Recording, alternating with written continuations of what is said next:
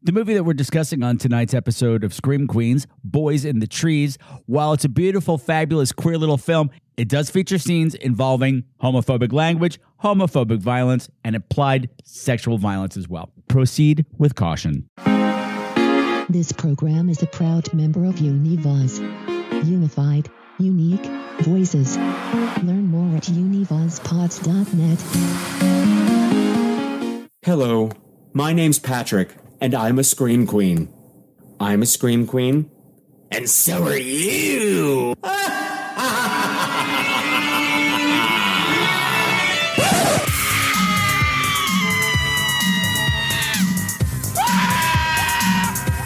Hello again, my beautiful screamers, and welcome to another episode of Scream Queens. It's the podcast where horror gets gay. Tonight, it's episode 1319. It's the final episode of season 13, and because of that, I gotta bring you a movie that's extra special. We're talking about Nicholas Verso's 2016 love letter to Halloween, Boys in the Trees. And I'm thrilled to have as our very special guest tonight, the Reverend Ben Fitzgerald Fye. But before we get down to the show, please allow me to introduce myself. My name is Patrick Walsh, and ever since 2010, I have been your guide through the weird and wonderful world of horror movies. But you're going to have to see them through my very, very, very, very, very, very gay little eyes. Tee-hee. Well, it's not going to be hard tonight because this movie's quite queer. Well, before we start talking about the movie, I have a few things to talk to you about. First of all, I am very sorry that, we missed an episode earlier this month. I had some health scares related to stress. I just burnt out,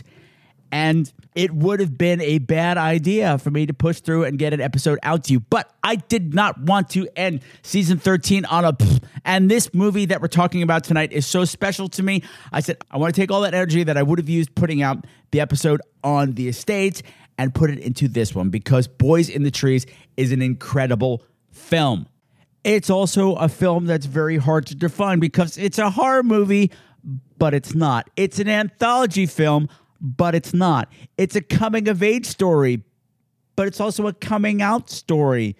But it's also not a coming-out story. It's this world that's firmly grounded in reality, but yet also infused with dark fairy tales and fables and parables. But it's parables full of ghosts and witches and werewolves and zombies. It's literally going to give you all the feels. It's going to take you to heaven, but then drag you to hell and then plop you somewhere in between and say, find your own way home.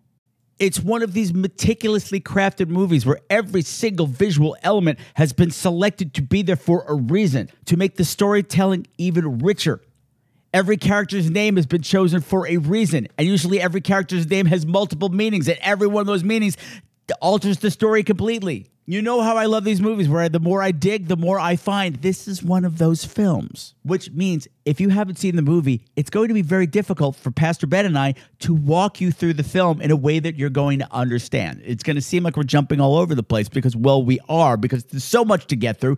It's going to be, let's just say Pastor Ben and I talked for 2 hours and we barely scratched the surface. And this is a wonderful film. It's a powerful film. I think you will love this film. So please, I'm encouraging you, before you go any further, take the time to watch Boys in the Trees. It's available currently on YouTube for free. There's a link down there in the show notes. It's got Italian subtitles, but you know what? You can actually turn them off. So it's a beautiful print of the film without Italian subtitles. But I'm actually going to say, go out and buy this one. This movie is worth a buy because it's one you'll keep going back to and one you'll keep finding new things to discover about. But if you insist on going further, there will be a point in our storytelling, in our conversation, where Ben and I will have to say, stop. If you have not seen the movie, stop. The last reel, you owe it to yourself to watch the movie first before you go any further. So you're going to get 2 warnings. You're getting one now and you're going to get one later. But please go watch the movie now. The link's down there in the show notes. I will not say any more about it because I have one more thing to say before we start. I need to have a word with one of you. One of my beautiful screamers sitting out there in the dark. One of my beautiful screamers sitting out there in the dark going, is it me? Is it me? Is it me? Well, that depends. Are you Megan Brooks? Because if you are not Megan Brooks, The following statement does not concern you. Hi, Megan. How are you, Megan? Nice to meet you, Megan. It has come to my attention that you doubted the word of Sandy Velati when she told you that we've been friends forever. Oh, honey, not only is Sandy Velati a Super Screamer patron, I've known Sandy Velati since 1987. I've known Sandy Velati since she was Sandy Zimmerman. I've known her since the Once Upon a Mattress cast party in 1987, which at Wantagh High School, wherever the hell that was, I don't know. And that was even before I went to college with Sandy Zimmerman. That was before I bruised her Hooters in 1988. That was before we did Fiddler on the Roof together. That was before most of the people listening right now were probably born. So, Megan Brooks, when Sandy Velati tells you something, you believe it. Especially if it's about me. Okay, that was weird, but now we're back to the show. So it's about time for me to play the trailer for Boys in the Trees, bring on Pastor Ben, and get on down to business. And please, if you haven't seen the movie, stop now. Go watch it on YouTube. You have been warned. Did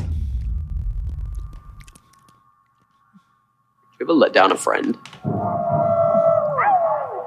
Did you ever say that you'd be there for someone and then you weren't?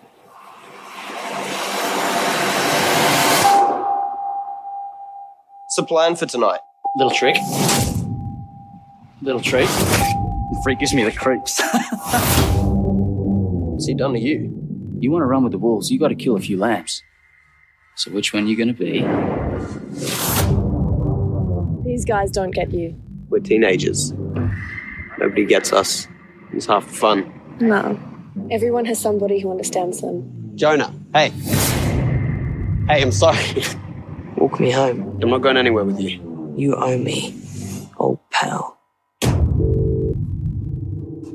Notice where we are? The bridge over Cocytus. Once we cross, we leave the mortal realm. And enter the world of enchantment where we see things as they really are. We saw zombies, ghosts, and werewolves. It's just a stupid game. It was kids trying to spook each other with a bunch of fairy tales and chicken shit dares. Let us play again.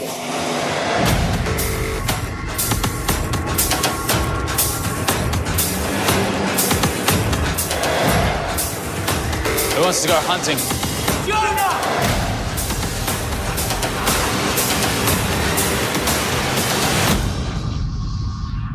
the night of the grave's delight, and the warlocks are at their play. Ye think that without the wild wind shout, but no, 'tis they, it is they.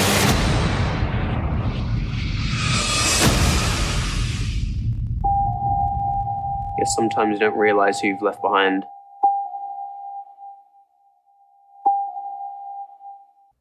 So, as I said before, Boys in the Trees, a film from 2016 written and directed by Nicholas Verso, is a love letter to Halloween.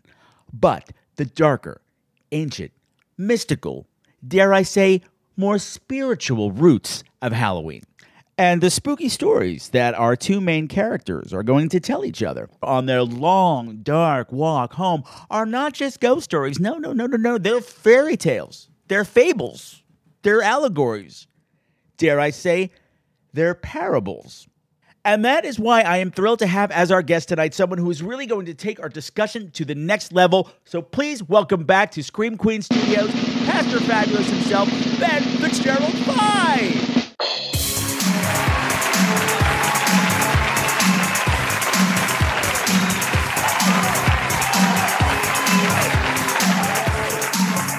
Hello, Patrick, or I guess I should say good day, Patrick. Oh, good day. Do not open that door, Pastor Ben. I can't do the accent. I can only say me good day. neither, but it won't stop me from doing it horribly for the next 2 hours, and they don't want to hear that. We already had to suffer through my Kath and Kim impressions when we did Sissy a few months ago. How are you, Pastor Ben? I am well. How are you? I'm very good. I'm stressed out, but I'm good. I'm happy to be talking about this movie. So just so you listeners out there know what happened, we had a little bit of trauma. Well, I had a little bit of trauma trying to get this episode up and going because it's 10 minutes to my appointment with Pastor Ben, and I can't get Squadcast to recognize my microphone.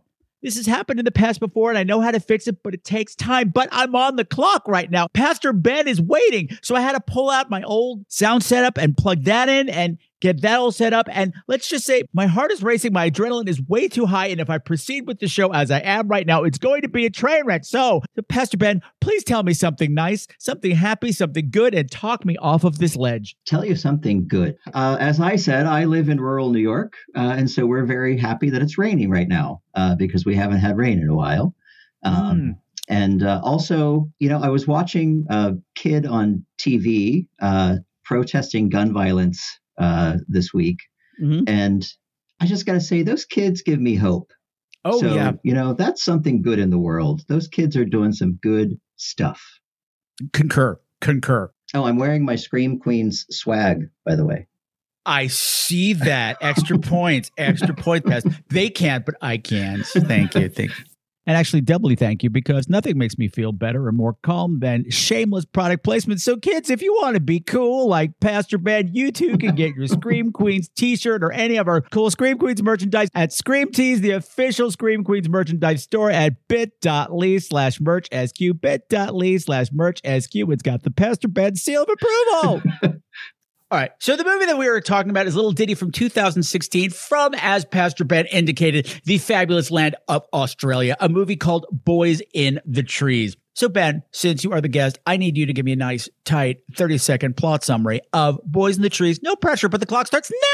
So two estranged friends who reconnect in some strange way as teenagers, one a bully and one the bullied, take a weird, dark fairy tale kind of journey of redemption and confession and restoration. And it is just a remarkable little fairy tale parable about humanness. Yes. Well done. It's a hard movie to encapsulate because it jumps genres and it's not like anything else out there, which is why I can understand why this movie was so difficult to market, because the trailer that you listen to, and if you watch it, you'll say, hey, that looks cool. It looks kind of like a spooky slasher movie set in Australia, which is not what you're getting at all. But there's elements of that, and everything that Pastor Ben said was true as well. But what I've decided to focus on for my 30 seconds is that what I think the movie is really about at its core is that this movie is a love letter to Halloween, and not your modern, Americanized, commercialized version of Halloween. I'm talking about ancient, old world, Celtic, mystical, magical Halloween. Once upon a time, two teenage boys, once childhood friends but now bitter rivals, agree to walk each other home through the woods. Because it's Halloween, and the woods are scary, dark, and deep. And because it's Halloween, tonight, the woods are filled with angry ghosts and hungry wolves. And until these boys have faced them all, the sun will never rise, the night will never end, and no one's coming home. Because it's Halloween. So did that scare you, Screamers? Did that give you goosebumps? Well, good, although it's not completely accurate, because I did what the marketing company did. I'm giving you what's on the surface, whereas Pastor Ben is giving you what's happening underneath. And it's the underneath stuff that's really what sells the movie, but it's not going to put butts in the seats. Your butt isn't going to be sitting down to see a movie about redemption and forgiveness. But if I put in some werewolves and ghosts, you're going to go. But this is the problem. This is both the problem and the magic of Boys in the Trees, selling people on it. For instance, I've heard a lot of critique that this movie is just ripping off Del Toro. No, I don't see that. I mean, yes, in that it encapsulates a lot. Del Toro's style is magical realism, which is not necessarily his. That's a very much Latin American literature style, where the lines between reality and fantasy become blurred. And while that's happening here, it doesn't at all feel the same as it feels in a Del Toro film. That blur, it's doing it in its own unique way. Well, and it doesn't give me the same. Del Toro gives a kind of fantasy vibe and kind of fairy tale vibe, but this one, this movie it's the scariest fairy tales of all are the real ones, right? And so this has a reality to it that I don't think we see in other places like that, and it makes it so deeply unsettling that even the fascinating visual parts of it are still unsettling. Yes. So I don't think it has the same vibe at all. No, me either. And some people say, oh, well, as an anthology, it doesn't work either because none of the stories have resolution. It seems like they ran out of budget. I said they don't have resolution because they're still resolving as the movie goes on. And they're parables. Yeah.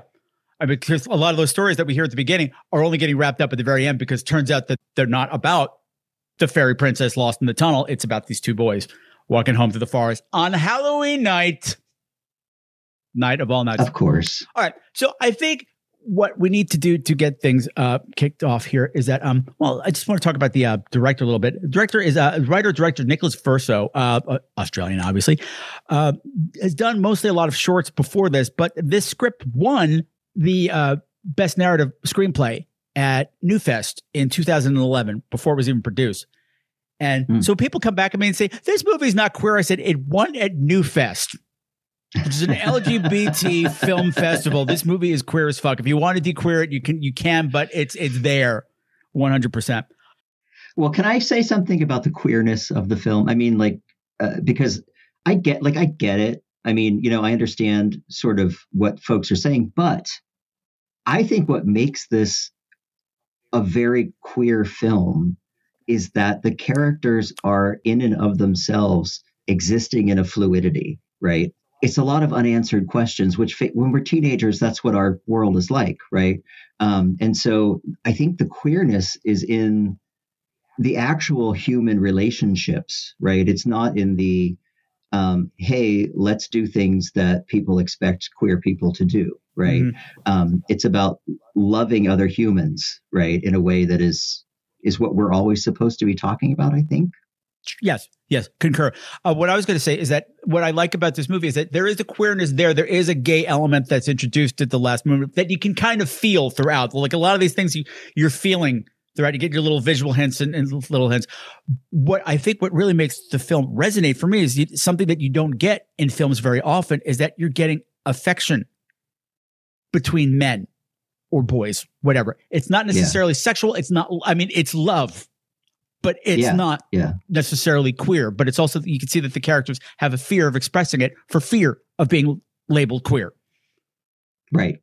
Yeah. And you can see how it sort of, it starts at a complete standoff. Mm-hmm. But as the layers are chipped away, right, the humanity comes out and the compassion comes out and the empathy comes out. And, you kind of see that and you think, that has nothing to do with who they make out with, right? This is about how you relate to other beings, right? Or are supposed to, right before we got sick. I figure we might as well start at the top of the film, since we'll talk about the reality of the world that we're in before we go off to Cocytus. So tell me, where are we? What's going on at the top of the film? Yeah, so I mean, it sets up.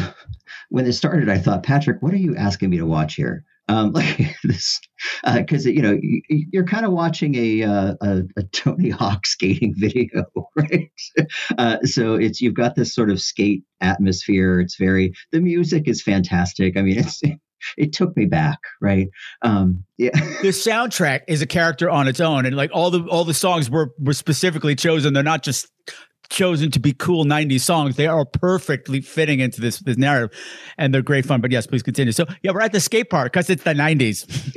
Right. And anytime you can squeeze Lump into a soundtrack, I'm on board. But and you're right away introduced to sort of these, the cool guys like in high school. We all know them because they still live there. You've got those guys, and there's clearly this, sort of psychopathic leader. And so this is like the bullies, right? Mm-hmm. And am I allowed to say they later become the wolves, right? They're sort of the predators. They say that right from the beginning. Like even in these early scenes, Django's like, hey, you want to run with the wolves, you got to slaughter a few lambs. Right. Let me explain to you the law of the jungle. You want to run with the wolves, you got to kill a few lambs. I actually wrote that quote down. Yeah. You got to fuck with the eagles. You got to learn to fly. If you want to go ahead. Their leader says things like, I'm a god here. Yeah. Right. So it's like the hyper stereotypical sort of small town guy who's in charge of the world. The high school seniors that are currently ruling the school, but their reign is over because it's the last day of school. In their midst, of course, we have our conflicted young man, Corey. Who, is clearly not like them, except that he is, because he wants to, be safe. He's fitting in. He's going along with the pack because that's what you do in this town. So he's running with the pack, except that he has these little voices of conscience, right? But they encounter Jonah, right? Who's the I guess he's the younger kid or the smaller kid. And Jonah, the bullies attack Jonah, right? He's the sort of archetypal kid who gets picked on. And so you're already thrown into this very uncomfortable sort of hierarchy and taken back to the days that we never wanted to go back to in high school, right? Where we had to deal with this crap. And so that's sort of the atmosphere, right? This sort of divided world, right, between those who rule and those who don't. What I thought was interesting too, I watched an interview with the director and writer Nicholas Verso, who's saying that in the original script, Jonah, the outcast character, was out and proud gay, like out loud, proud gay, okay. And said, but they changed it when what's his name? This actor Gulliver McGrath came in and said the energy was wrong, and said there's something so much stronger about going to the skate park. Yeah. Where all the bullies are, because you just want to skate. They're going to pick on you. There's something braver about doing that when you know that you're the weakling, that you're going to get away with it today, maybe because it's Halloween and they won't recognize you with your mask, and maybe I'll get to skate today. There's something a lot braver than that, than having all the power of the gay movement behind you, because this kid has nothing. Right. And nobody. Which, frankly, for a lot of folks is probably the more relatable journey. Oh, yeah. Right. Despite any illusions that everything is fine, because it's not. No. We all have to start somewhere. And that's usually where we start, with nobody. Yeah, exactly. Right. And both of these boys are wonderful. Toby McGrath and Toby Wallace and Gulliver McGrath. The two of them are powerhouse performers. And the chemistry between them is palpable. Even when it's negative, there's so much weight to everything they did do. They're wonderful to watch. Yeah. And look, if there were any holes in this film, they took them away.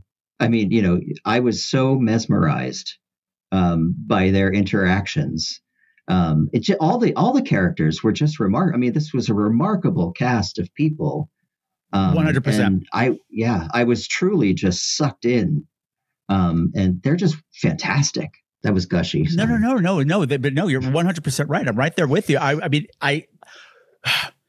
There's so much that could turn me off about this movie because they don't speak like people. Sometimes they speak in a way that no teenager would, but then I'm also realizing we're not in the real world anymore. Like they're not right. They're not real teenagers. We've crossed over. We're after a certain point in the movie, we are in another land, and like other forces are at work here. So other people might speak through them. I'm all for that. I do love the opening shot of the movie too, which before we go jumping into this reality of the last day of school, we get something that's out of sequence. We see Corey in his wolf outfit on a skateboard prowling the neighborhood. Right. But it's night, so it's already Halloween night. And he comes across these 5 little trick-or-treaters just pop out in front of him, just stand and stare at him. Oh, yeah. Those creepy kids, yeah. 'Tis the night of the grave delight.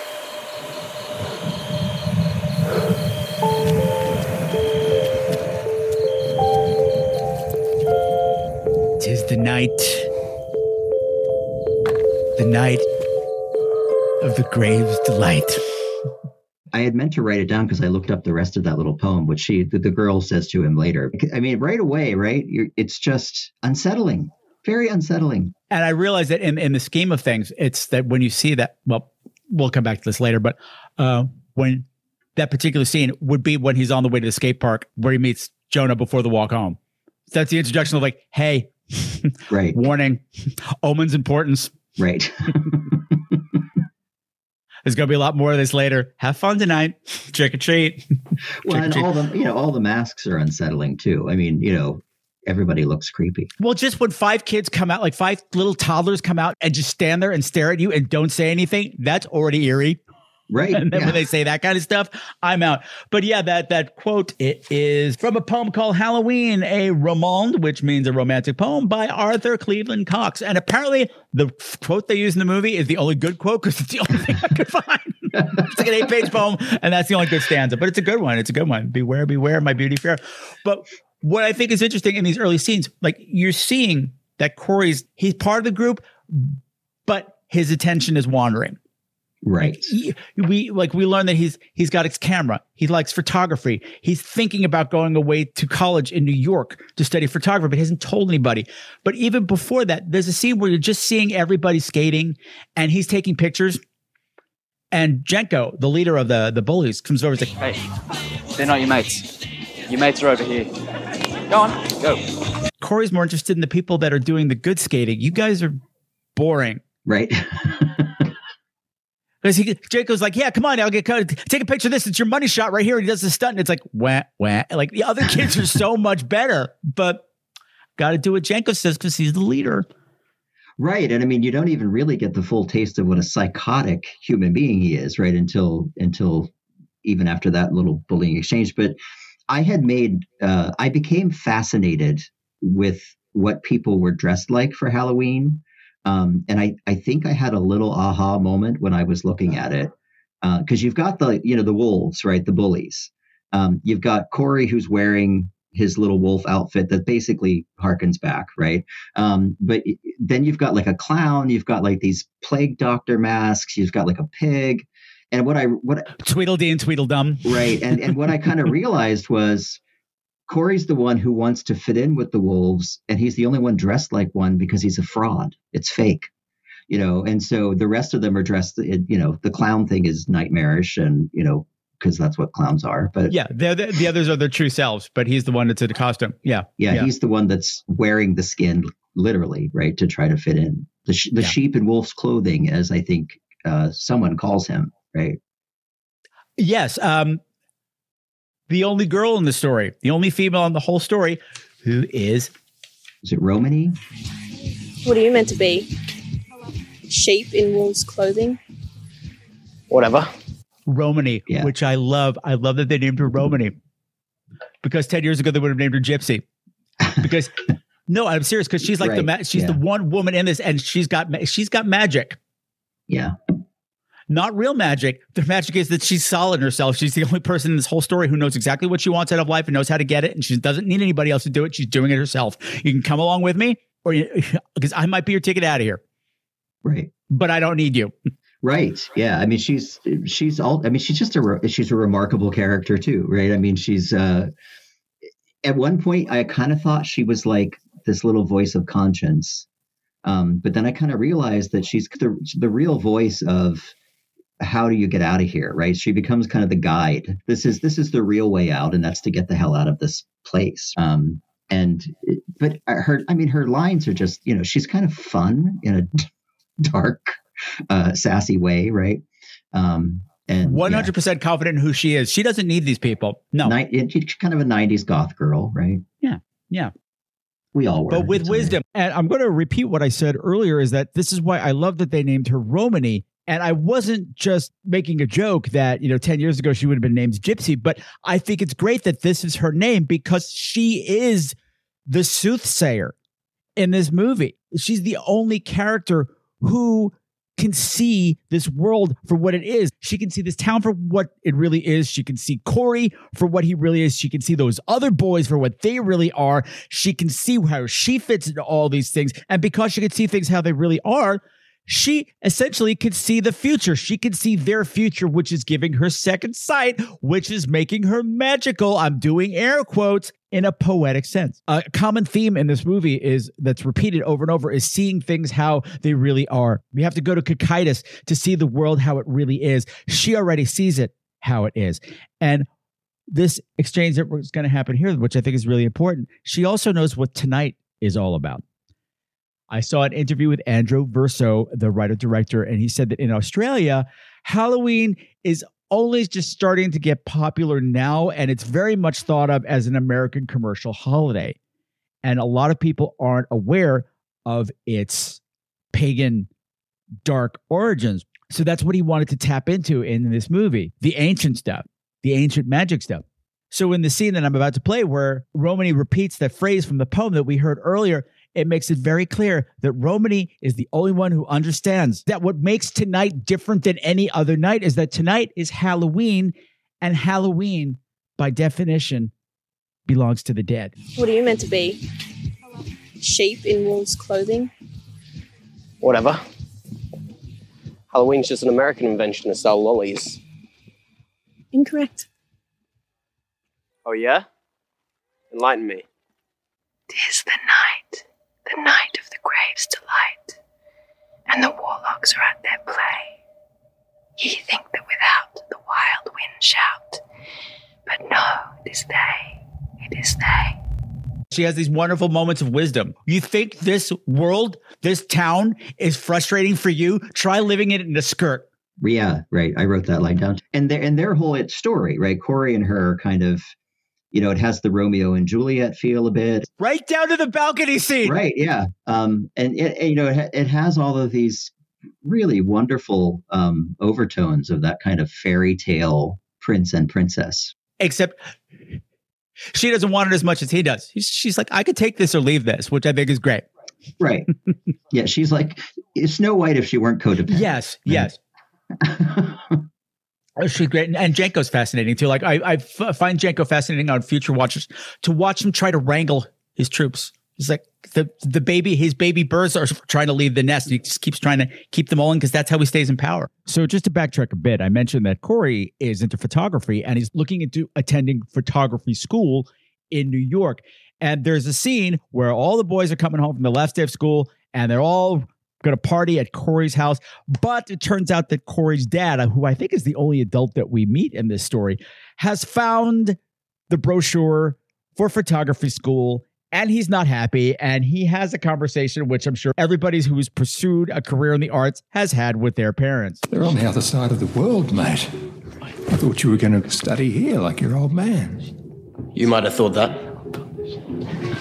Photography's a fun hobby, and it's hardly going to pay the bills, is it? We talk about this another time. Maybe, I don't know, May 18th? But the thing is, this exchange happens right in front of Janko and the other boys. But particularly Janko is not happy with this. And as much as he pretends he's not angry about it, photography all of a sudden becomes this weapon that he's always just needling. It sounds like compliments, but it's really not. It's, hey, what's the matter, Corey? I'm just fooling around. Can't you take a joke?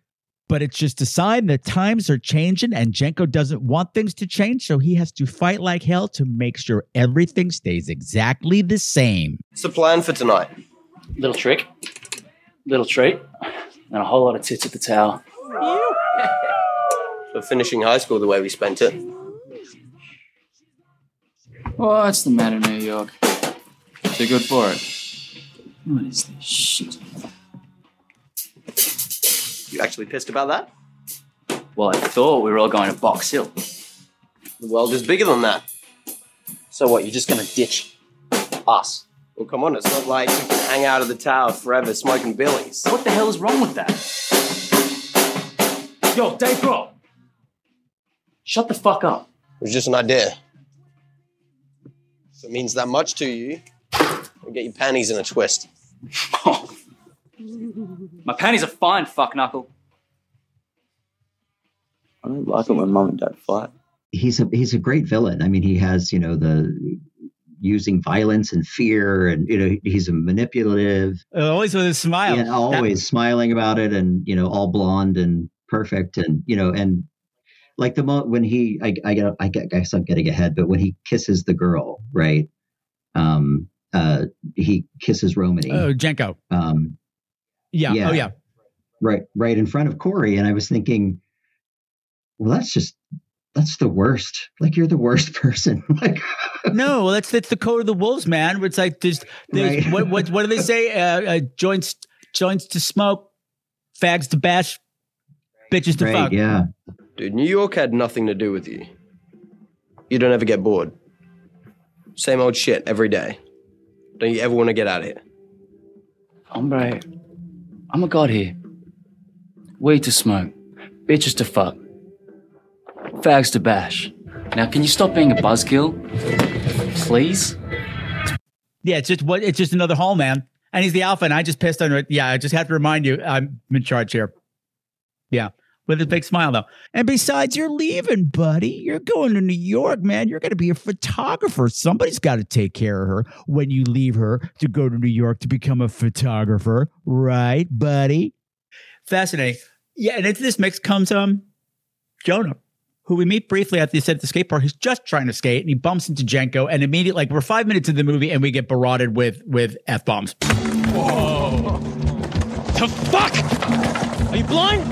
Faggot! How many times have I got to tell you you are not welcome here? Are you fucking mute as well?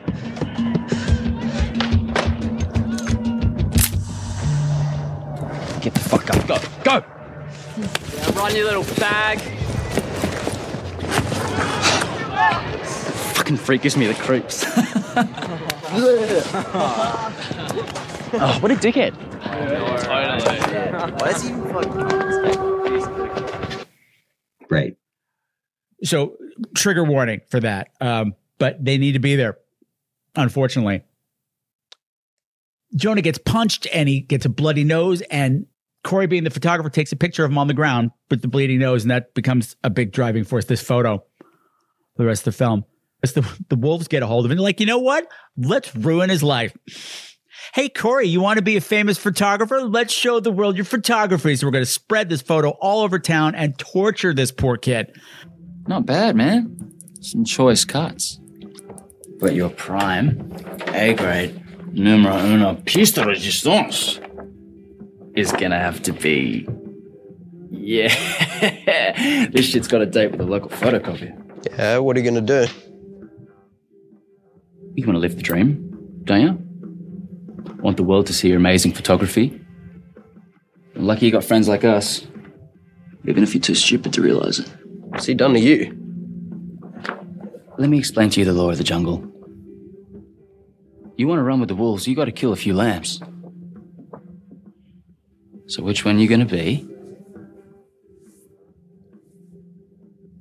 Fine, go nuts. Yes, what I'm talking about. TPing his house and... Yeah, I mean, they're kind of irrational, you know, and for some of us, this triggers memories, right, of knowing these people, but this kind of irrational focus on this poor kid, right, who, you know, for whatever reason, and they wreak havoc, right, on his house, on him, you know, on his mother's grave, right. I mean, like it just doesn't. You know, it doesn't get more horrible unless they had killed the kid. I mean, it was like everything but. It's excruciating. It is painful to watch. It's painful to watch. And you also see that Corey's participating, but not really. But the big thing that happens is that, you know, Jenko's like has to assert his authority. He's like, hey, look what I found. Found a big dead bird. Do it. You know, you want to do it. So Corey's like, all right. Chucks the bird at the house, at the window, right in front of his old friend's face. And that is the trigger for the rest of the movie. Yeah. You're probably wondering, when does this get supernatural? Well, it's about to. The teens go off to party. A lot of the stuff that we talked, a lot of what we're talking about, dreams and stuff, and, you know, trying to get out. Ding dong, Patrick from the future here, just adding a bit of clarification here. So this whole scene in the graveyard is pretty much exactly what Jenko promised it's going to be. It's tits at the tower. They're getting drunk, they're getting high, they're doing whippets, and they're trying to score with whatever girl they manage to get to the graveyard tonight.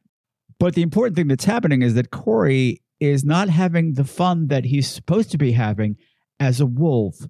And he pulls himself away from the party for a bit, just watching from a distance, which is when we get to meet Romany. And Romany delivers some hard truths. You know, you're a much nicer guy when you're not around them. We all do shit to fit in. Is it worth it? Just because they're good with the soda stream doesn't make them amigos para siempre. How about you back off my mates? These guys don't get you. We're teenagers. Nobody gets us. It's half the fun. No. Everyone has somebody who understands them. You're not the only one who wants out of this town, you know? Who said I want out? Got everything I need right here. Weed to smoke, bags to bash, bitches to fuck. Now, what I love about this scene is that Corey is so invested in being this wolf persona that he's not, that he's built up this armor, this tough guy armor that he can't let slip. And that armor can't let anything that Roman is saying get through. And my favorite moment of this is when he tries to use Jenko's catchphrase, fags to bash, weed to smoke, bitches to fuck. And it totally fails. Like, it comes out of his mouth and he just knows it's not him. And he also sees what it did to her. We just got a little glimpse of the lamb hiding behind the wolf's costume. Back to the show. I'm trying to remember what happens that gets Corey pissed off that he leaves and leaves his camera behind. I'm trying to remember it too.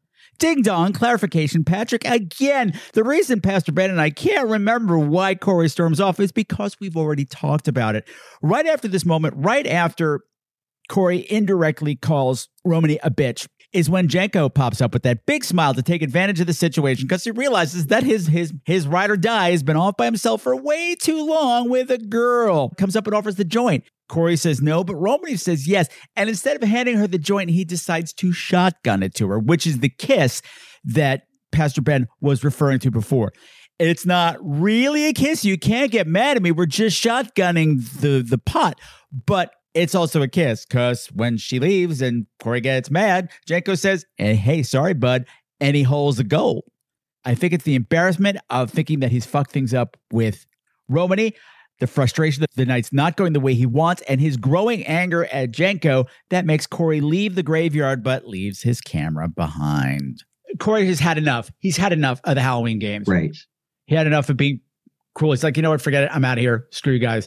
Goes off to the skate park where he sees this little lone figure in the red hooded sweatshirt, little Red Riding Hood, who's going to be lost, who's lost in the woods. This poor little Jonah. Yeah. And I have to say, this movie also seems to have chosen its names carefully. Like I said, Romany seems to be a conscious choice. Corey even seems to be a conscious choice. If you want to go for the 90s reference, he's the Corey's. He's the cool kid that everybody wants to be. And we have Jonah. What might be the significance of the name Jonah, Pastor Ben? We all, of course, know because we've all read our Bibles diligently. Jonah is the reluctant prophet of the Old Testament. And most of us know him because he was swallowed by a great fish. And so the story of Jonah and the whale is the cartoonized version of the Jonah story. It's much more serious than that, of course. It's about a man who attempts to defy God, essentially, and gets swallowed up by the whale so he can redirect his life, right, and go where God wants him to go. And so becomes a prophet, therefore. So, the name Jonah is a theologically substantial name. And there's lots of ways to go with this because this character is in the belly of the beast right now. Yeah. Right. And I mean, he has the sort of after the second interaction when Corey finds him in the skate park, which starts out, I thought that was going to be a scary scene because it looked scary, like the kid in the red with the glowing mask and all that stuff. Right. So when he sees them that time, that's when Jonah sort of starts this. I would call him kind of a reluctant guide. Hi, clarification, Patrick. Again. So in the scene that we're about to hear, Corey has left the group at the cemetery. He's come to the skate park alone and finds Jonah skating there. When Jonah sees him, he's so surprised that he falls off his skateboard, breaks his skateboard, and hits his head. Why can't you assholes leave me alone? You don't own the park. Shouldn't you be with your wolves gangbanging some mental defective from the drama class? Well, at least I got mates. Yeah, and I'm sure they're awesome once you get to know them. Yeah, they are. Then why are you here?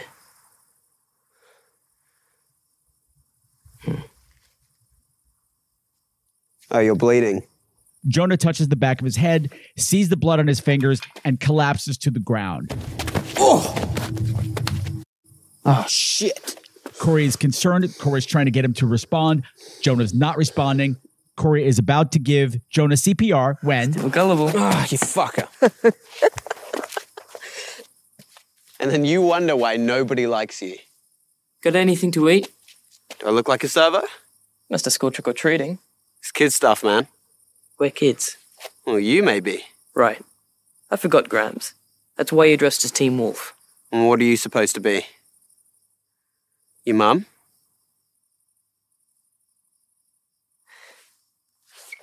Ah, what? Jonah, hey. Hey, I'm sorry. I'm sorry. It wasn't cool. You can hit me if you want.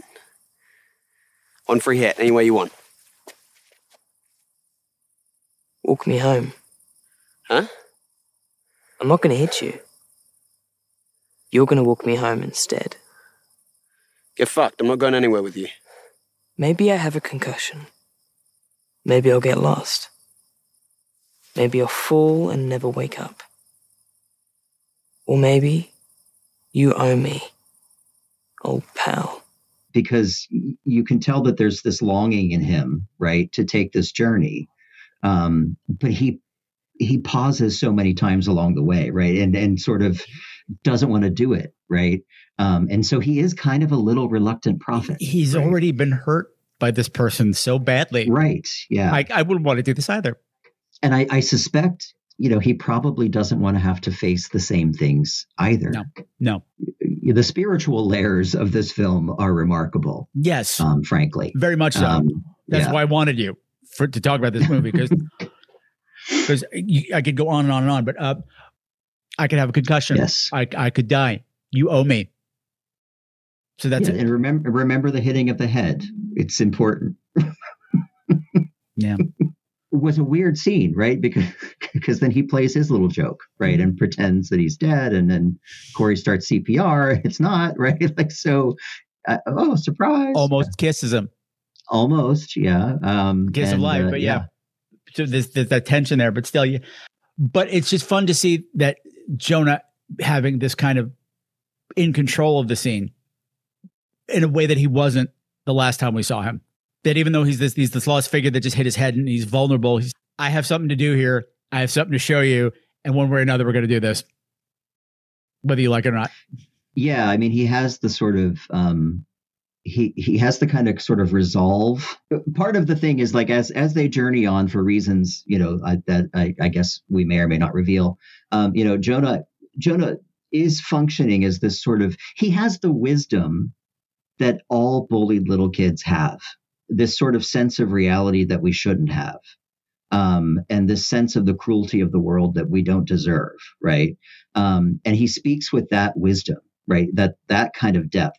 And, all great prophets are suffering servants, right? They're always broken in some way. And so he kind of represents that sort of broken, yet somehow courageous voice, right? That says, no, we got to do this, right? We got to keep going, and sort of, because he's not a kid anymore, right? He becomes a spiritual figure, right? Well, yes, that's the other thing that I meant to say about the movie is that it is a coming of age story. Everything about this is about being on that line between child, boy and man, because this is specifically about men. There's one woman in this whole story. It is this is very much about boys becoming men. Everything from this group breaking up to the last day of school to this last walk home and all this stuff. And this last walk home where Jonah's proposing that they play the game that they used to play. Notice where we are? A bridge? Not just any bridge. The bridge over Cocytus. The veils are thin, and once we cross, we leave the mortal realm.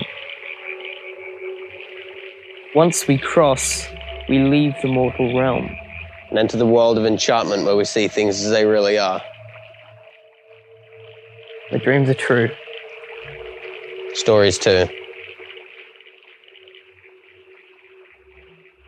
I miss that game. Everything was simpler then. And boring. Boring. We saw zombies, and ghosts and werewolves. I was never bored. It's just a stupid game.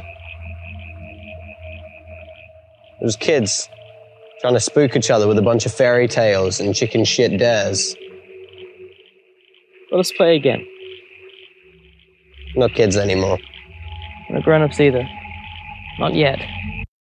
Everything in his tone is saying, no. You could throw as much of this bravado at me as you want. But I know who you are. Right. I know who you were because we used to be friends. Yeah. I knew you before all of this other stuff came in, and I know who you are at your core. And so if you have any respect for that, you're going to play this damn game with me because I know you want to. Right. Because I know who you are. Tell me about the game that they used to play on their long walks home at night through the woods. Right. So the game is, and actually, if I can have a moment of personal indulgence, because as you were speaking, I was thinking, the friendship that they have, right? The friendship that starts and then breaks, I think is it's another common experience, right? For kids like him and like us, right? And it brought me back to, I used to have this close friend called Trevor. I loved Trevor. And I'm pretty sure he's probably the first person I loved, right? But it was during that coming of age period, right? And so when we went to junior high, we parted ways, right? Because Trevor became, popular in his own right, and I was not. And I found out a few years ago that he had died of a drug overdose. And I thought, what I wouldn't give, right, to have maybe imposed upon that friendship to help in that moment, right? Or to be there in that moment. And, how much that person meant to me, despite that separation and that sort of, the way life parts that way. And so there is that kind of tragic, romantic, thing that goes on here. And, it kind of reaches it's this mini climax right as they're about to play this game. Right. And so Cocytus, which if you also looked up is a fascinating name also, it was this game they play where once they cross the bridge to Cocytus, it's sort of like everything is possible, right? This is the world where we see things as they really are, right? Where dreams are true and stories are true. And you live, right? You live in this way where you sort of live into the part of yourself that is imagination and fun and play and all that stuff that we sacrifice to the cynicism of adulthood. But and so you play this game, and the idea of it is that scary things are fun, right? Because he actually laments the idea that as you grow older, scary things aren't fun anymore, right? And so you got to go. You got to go from the bridge home, right? The game ends when you get home. But basically, every dare is on the table along the way. Every spook, every possibility, every dream, that could come true comes true, right? So the journey is not simply from point A to point B, right? It's through this complex, interwoven sort of maze of self-examination in parables, right? Not kids anymore. No grown-ups either. Not yet. And besides, I have something to show you. Believe me, there's nothing you could show me that I'd possibly give a shit about. Are you sure about that?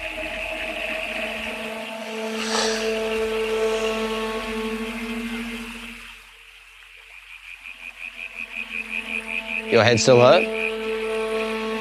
Excruciating. This thing that you wanted to show me, it better blow my mind, all right? It's a promise.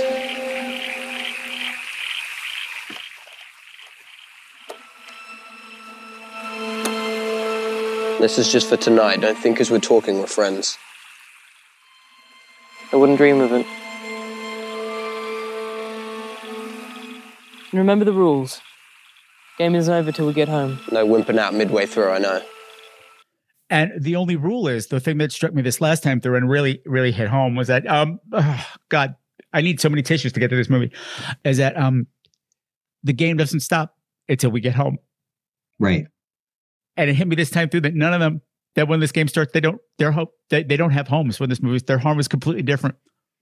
Once they start this game, what they think is home is no longer their home for both of them in different ways.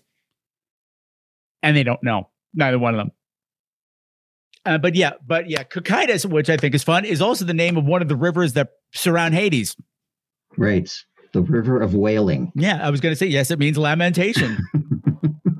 Whales don't live in rivers, Pastor Ben. That's ridiculous.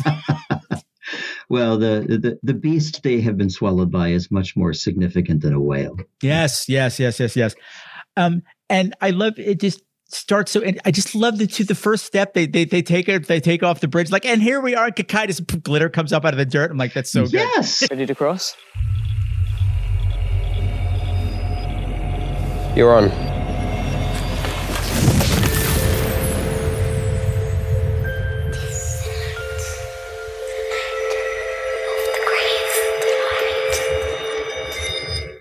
Right. Love that. Just simple magic tricks. I'm like, yep, we're in another world right now. And we don't know the rules, which is fun. I don't want to go through all the stories, but some of them is just significant. Like particularly this first one, the story of the tunnel, since it comes back later. Once there was, and once there was not. A girl called Jeannie who was afraid of the dark. She played Cocytus too with her older sister. In her fantasy, they were princesses living in a castle far, far away. Two dreamers united against the world, waiting for their lives to begin. And one day, the knights came. But they weren't valiant or brave. And though they were pretty, the girls weren't wise. For wolves may lurk in any guise. But while the girls were pretty, they weren't wise, for wolves can come in any guise. Right. And I love all the stuff they did repeatedly throughout the movie with the wolf stuff, like we're just some teenage boy and all of a sudden you just see that little glint of yellow in their eyes. Subtle stuff. Really, yeah, the subtlety is probably a great description of this whole movie. It's very subtle and not at the same time. And not because it can't be. Well, or it's misleading. Like this first story, I'm thinking, okay, so it's about, and the little one was trying to keep up, and she was trying to keep up with her sister who ran off with the boys, and she got lost in the tunnel, and she's still there. She didn't want to be left behind, so she followed. But the distance between them grew and grew until she could barely see her sister anymore.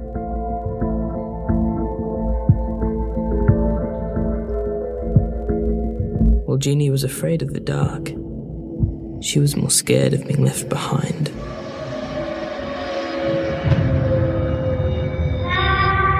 But Jeannie didn't know that there are some dark places one should never walk alone.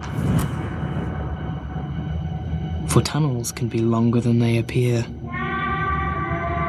And there are things in this world we don't read about in storybooks. Not everyone can survive the dark. She doesn't know she's dead. And if you light a match in the tunnel, she'll scream because she suddenly realizes that she's dead. And you're like, okay, well, all right, that was spooky, but there's no payoff to it because it's coming later. Does she die?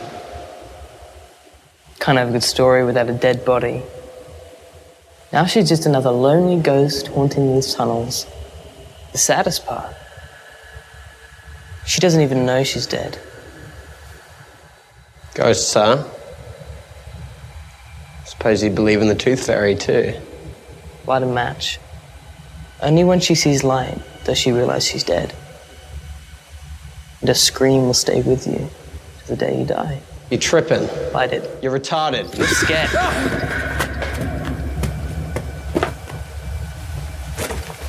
At least I'm not the only one. And I mean, it's the whole thing is, I mean, if you think you're entering the labyrinth, that's not what this is, right? You are entering the dark night of the soul, right? I mean, that's kind of where we are here, but done remarkably beautifully, right? Yeah. The story that really resonated for me are the wolves in the walls at the school. Yes. What do you do about the wolves in the walls, Patrick? Everyone notices different things. Some notice the moment you change your hair. Others always notice what shoes you're wearing. I noticed them change. It was the smell I noticed first. The stench of twisting, multiplying hormones. It always preceded them. No amount of cheap Safeway deodorant could cover that odor.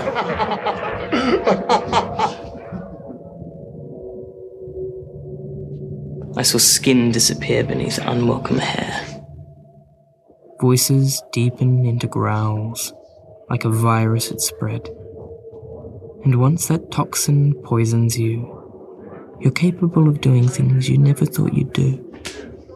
All in the name of survival.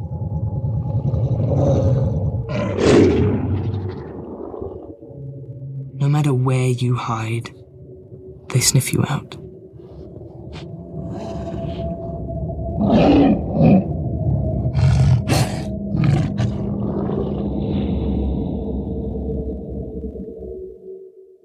And for those that didn't change, those that were left behind,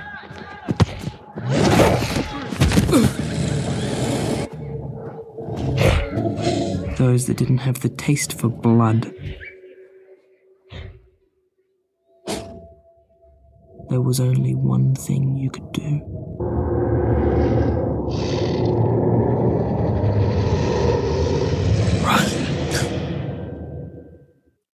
That resonated so much with me because I could pinpoint that moment in my own growth where I suddenly realized something's changed. Everybody is different now. Yeah. Did I change, or did they? It was like they could smell something different on me.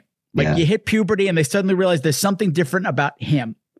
Yeah, that kind of guttural sensory description of puberty, right? About the smell of, of I forget what the smell was of, but that it was unsettling. Yeah, because I remember that, like people that boys, better to be specific, boys who I was friends with one day, the next day I suddenly was not, and I didn't know why. Yeah, like one day we were friends, the next day I'm being hunted by a pack of them through the school halls, and they created this with werewolves, and it's so well done. Like the shadow work in the scene is so wonderful. The wolf shadows pouncing on real life. Right. Yeah. But that one really resonated with me. I said, I've lived that story and I don't like that story, but that story is true. You kind of want to say, oh, well, this is a movie about bullying, right? But it's not. I mean, it is, but it's not. I mean, this is probably the single most honest depiction of what it's like and to feel what it feels like to be bullied, right? What it feels like to have that experience that I've ever seen. And because I'm going to tell you, Patrick, I cried in this movie too, and I never cry in movies. So, but it gets into places that even we probably stopped exploring a long time ago. Oh yeah. I mean, it definitely delves into the male psychology because like it doesn't even say that this is wrong. What happens, that these boys turn into wolves. It's just what happens. That, they do smell something different on you. Right. Because there is something different about you. And this is how it goes. And you'll be stronger for it or you'll die. Or they'll catch you and you'll die. So, which I had actually jotted down because I was making note of where I saw sort of spiritual layers, right? And things that I wanted to talk about in that realm. And this idea of, this has been my fight against violence, in ministry all the time, is the idea that we accept that this stuff is normal, right? That this is the way things are supposed to be. And so Corey has accepted, right, that this is the culture, this is the structure, this is the world I have to survive in, and this is what it takes to do that, right?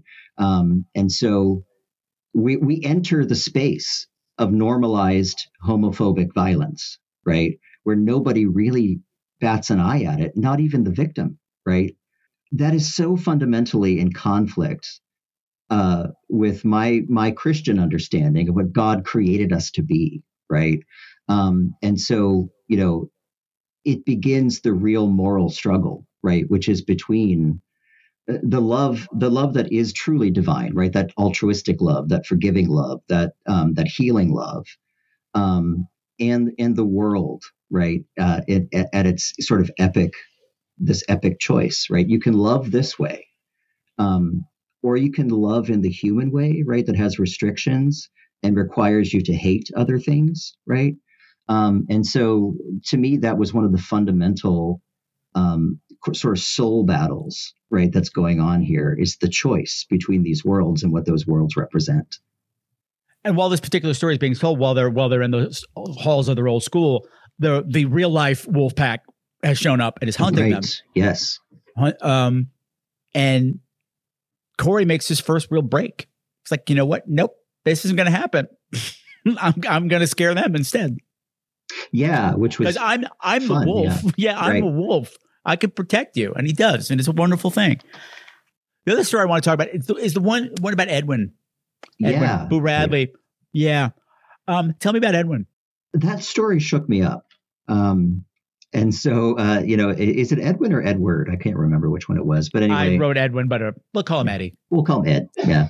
So Ed, they talk about Ed as a 10-year-old, right? Who has all these big dreams and, wants to do all these great things, but begins to settle into his sort of adult life without dreams, right? Mm-hmm. And so then we learn sort of the heritage of these little darkling things, right? Which are when you don't live your dreams and you put them in a box, which is the visual, right? Boxing them away. I love this phrase. They become resentful. And their resentfulness turns them into these little entities, which I'm still not quite sure what they looked like, except they're shadowy and weird,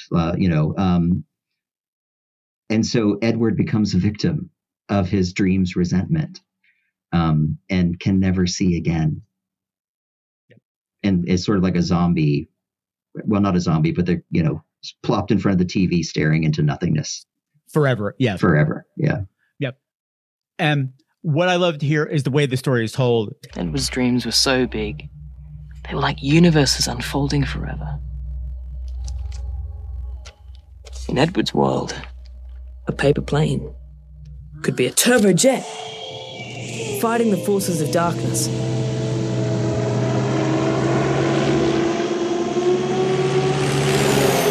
The trees were allies, hiding you in their branches.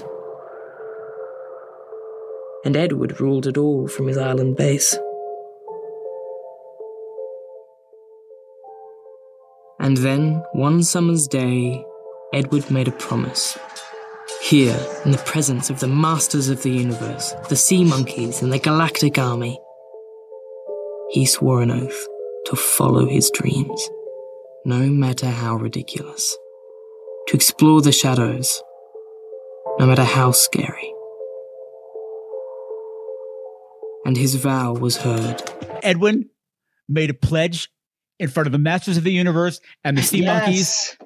Go He-Man! And all of his toys, that he would explore every dark corner, no matter how scary, and he would live every dream, no matter how stupid. And then the gods heard his plea and were pleased. Yes. Right. So you don't only have resentful dreams, you've angered the gods, little boy. You made a pledge. You promised us. And gods don't like it when they get double dealt. No, that's it. Things get Old Testament. And the Darklings, the other movie, the short film that Nicholas Verso made called the Last Time I Saw Richard, is almost a companion piece to this. It's about Jonah, but it's played by the guy who played Corey, and it does feature a lot of the same elements. The Darklings, we get to learn more about them, and so it's worth checking out. But I don't want to go too far into that. But I just want to say that if you want to know more about the Darklings, Pastor Ben, check out The Last Time I Saw Richard. No, I realize I'm being a horrible storyteller because I know the listeners are out there going, Patrick, what are the Darklings? The Darklings. Okay, remember what I was just saying? How this little boy has broken a promise to the gods, but it's actually not the wrath of the gods that he has to worry about. It's the wrath of all of those dreams that he's put in a box and hid in the attic and just forgotten about. They haven't forgotten about him.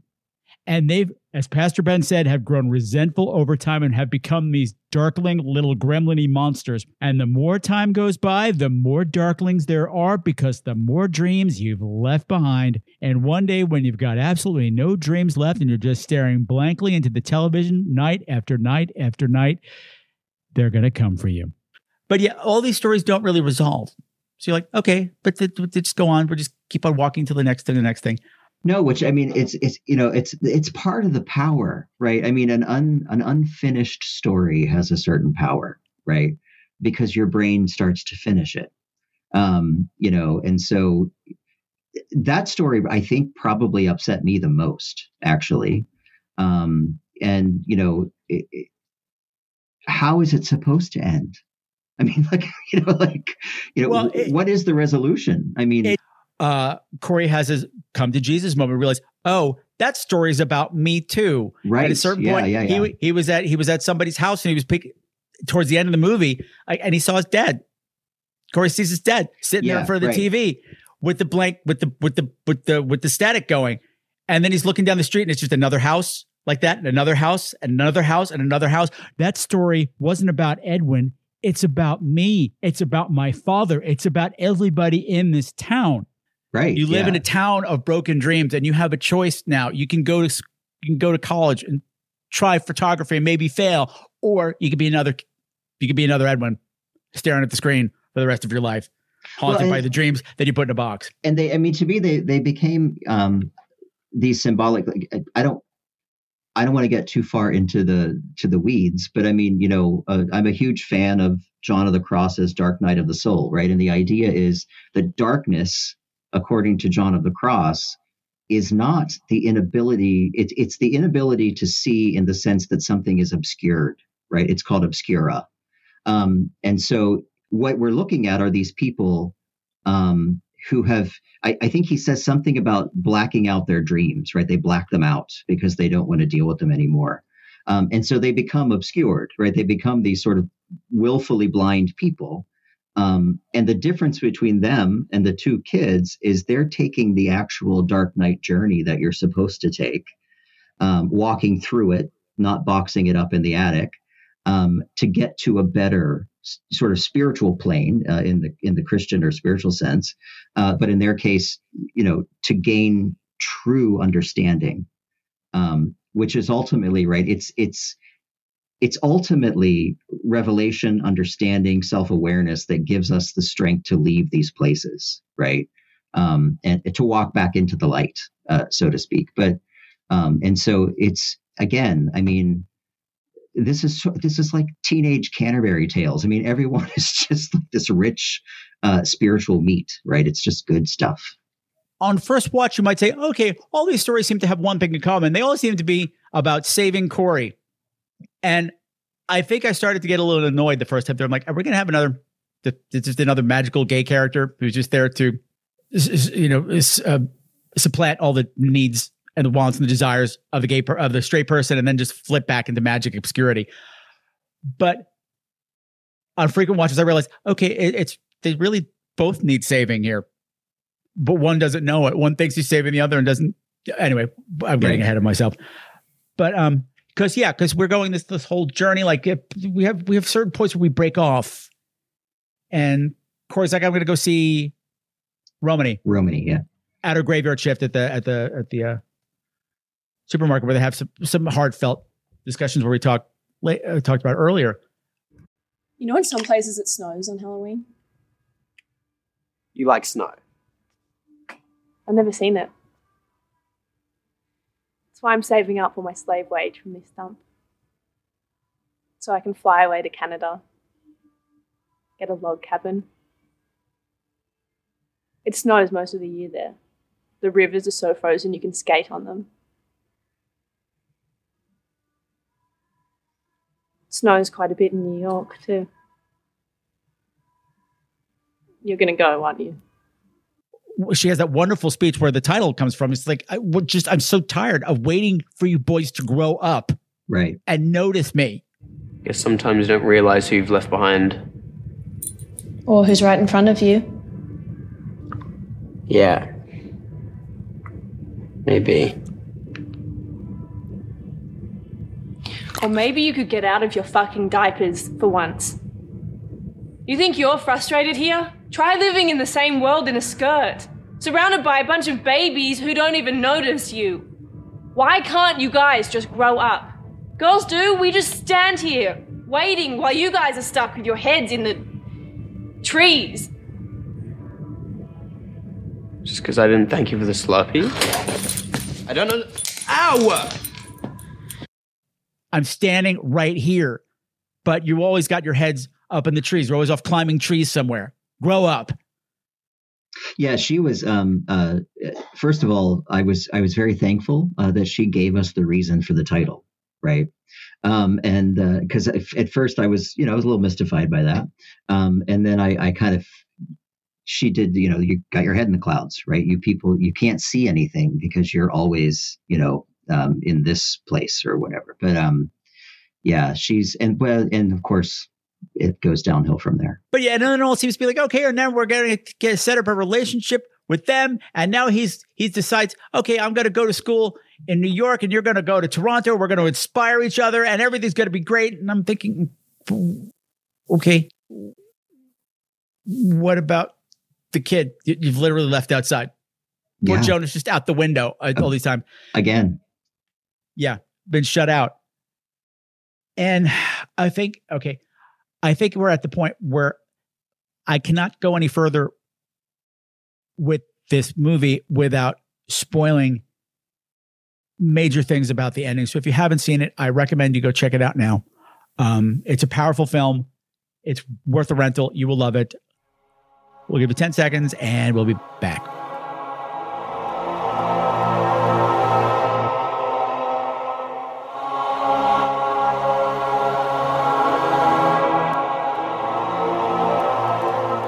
The thing I love about this final reveal, Pastor Ben, is that it's not a twist. Mm. The movie's telling you the whole time exactly what's happened, that Jonah has been dead this whole time. Yeah, and again, that's another reason the costumes became such a focus, right? Because you start to recognize that he's dressed in the same costume, essentially, just like Corey is, right? And what I liked about it in this case was, because usually, a reveal that says, oh, this guy's been dead the whole time, you think, well, yeah, I saw that coming 300 miles away.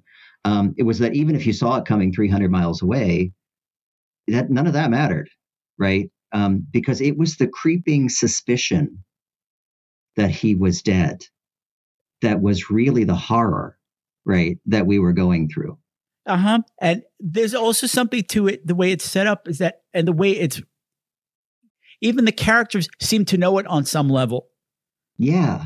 They seem to know it on some level, but there comes that point where after Corey has had that wonderful balcony scene where it snows on Halloween, which is summer in Australia. Right. Are you trying to kill yourself?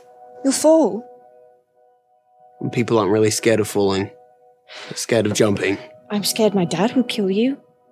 What are you doing here? Is your face okay? Yeah. I just thought you might want some snow on Halloween. That stuff's toxic. So? It'll give you cancer. It's worth it.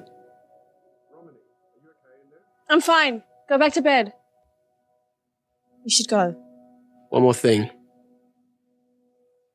I owe you an apology. I've been a real dick tonight. Just tonight? Maybe for a while. But I did notice you. And sometimes the boys just climb the trees to get a better look at the view. And what I love about the scene that follows after they go inside off the balcony is that this is when Romany gets the idea that, hey, you want to go to photography school in New York. I want to go to Canada and study what I'm going to study there.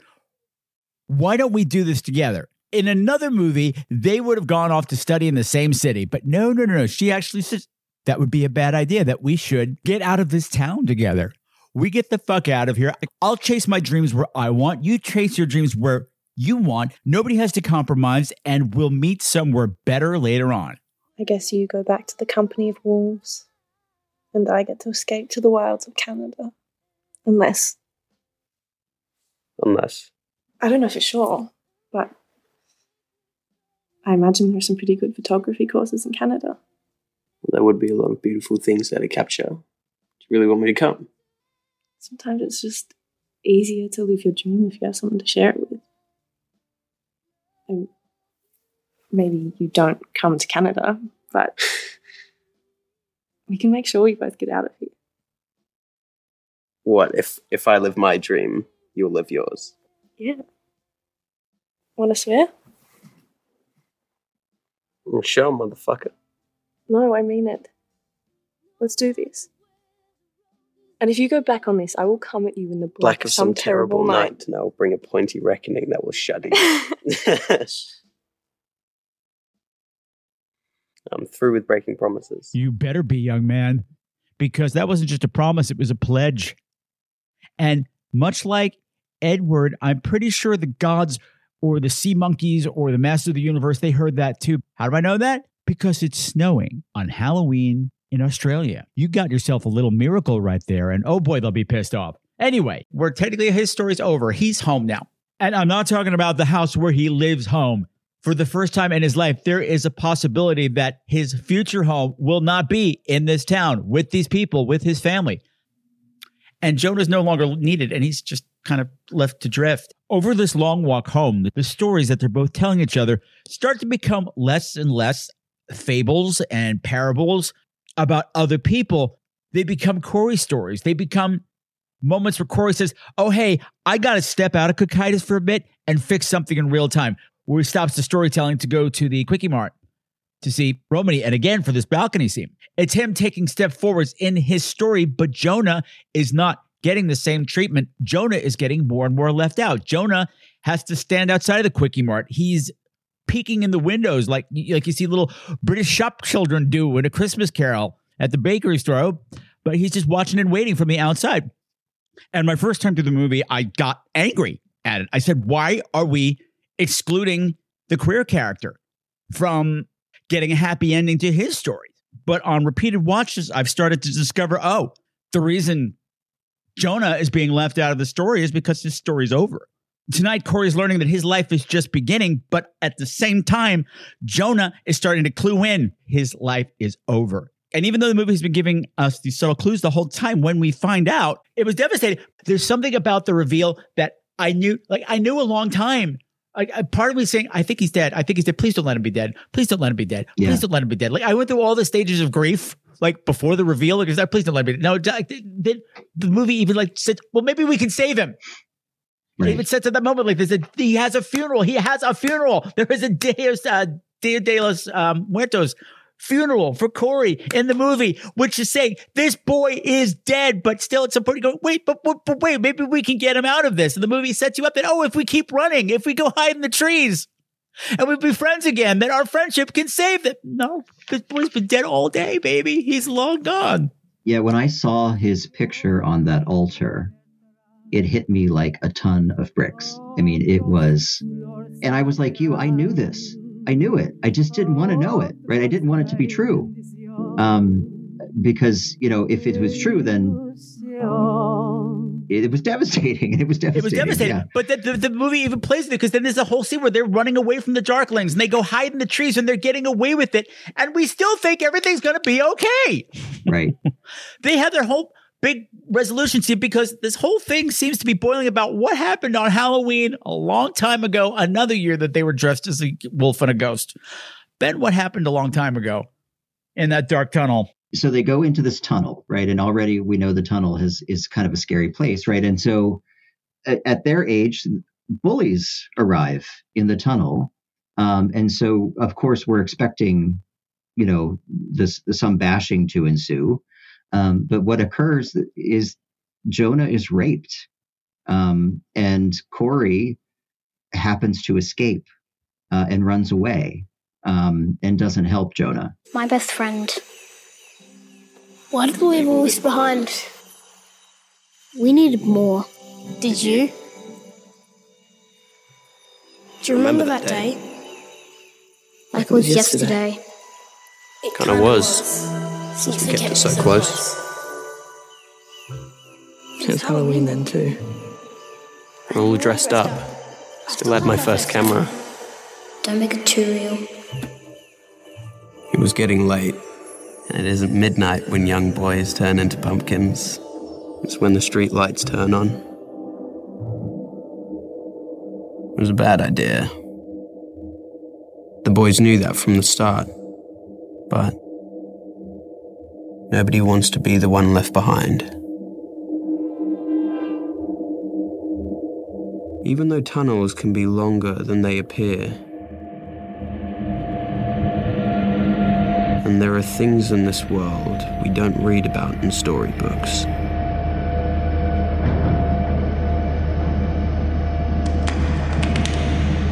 Wolves may lurk in any guise, and only in the dark do we learn how far we'll go to survive.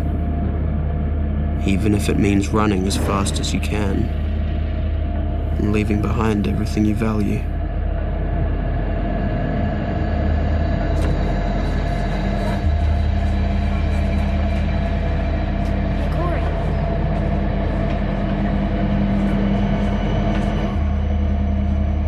And that was the last time that they played Cocytus.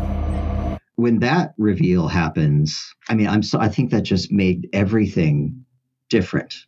Right? Like, I mean, like it was like the revelation, right? That comes out of it was painful to watch. It was painful to anticipate. It was painful to think about once it was over. And yet it is sort of this culminating moment that brings all of this into focus, right? Mm-hmm. And that first story suddenly makes sense now. Right. Oh, you made it two princesses because it was too scary to tell it the way it is. Yeah. And that's when you get the glimpse, right? This is also Jonah's struggle with truth, right? Mm-hmm. Is facing this in this way. And yeah, it was really, really devastating. But they still have this coming together moment where they escape the Darklings, and they do that wonderful scene where they're in the tree that's like their whole relationship. Yeah. It's like it's all their toys and all their games, and Rex is back. Rex the dog is alive again, and everything's going to be okay. We're safe in here because we're together, and we can change the ending of what happened a long time ago, but we can't. Yeah, I love when Corey proposes that new ending. Is it getting cold? I think so. We have to go home eventually. Then the game will be over. What would happen if we change the ending? What ending? To the story in the drain. What if he stayed? He left. Maybe he didn't. Maybe it just seemed like he did. And as he was walking away, he turned back. Because he realized who his real friend was. Because together they could do anything. They could cross the bridge to Cocytus, they could outwit the Darklings, they could outrun the wolves. Why couldn't they defeat two bullies? And then? And then they lived their dreams like they promised each other. That's what should have happened. I like that ending. But that's not what happened.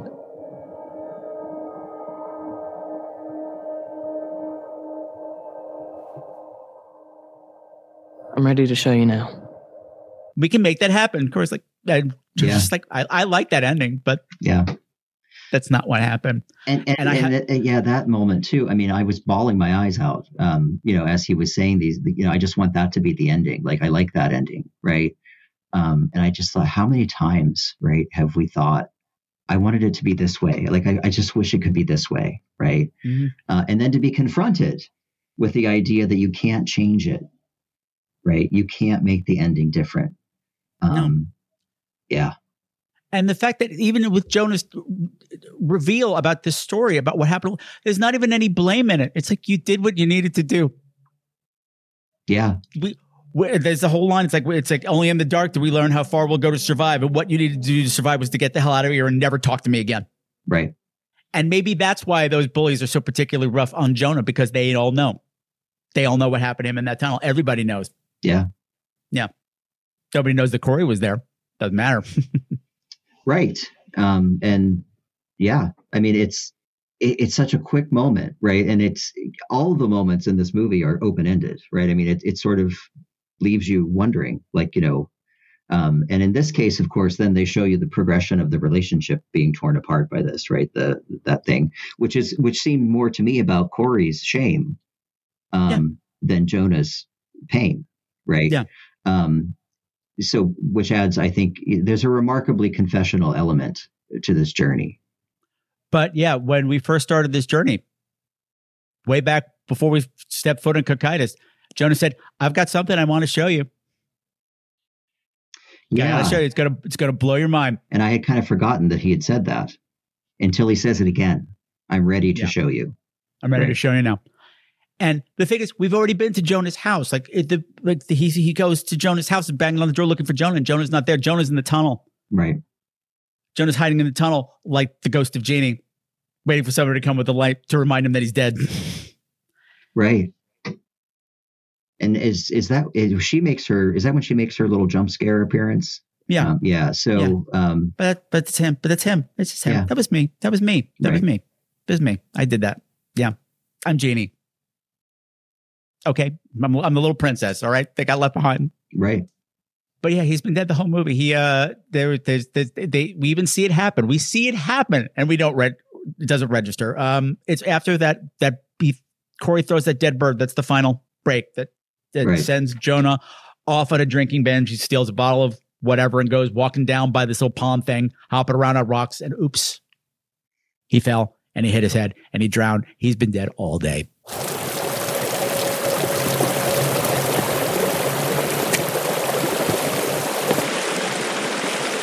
This is where we say goodbye. This where you live now, homie. Yeah, real mature, smartass. Thought you were in a hurry to grow up. Maybe I was a bit hasty on that one. Good to hear it. I'm sorry.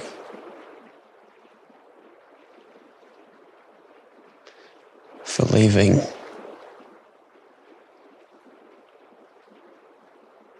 You know, tonight, kind of made up for the rest of it. Turn around.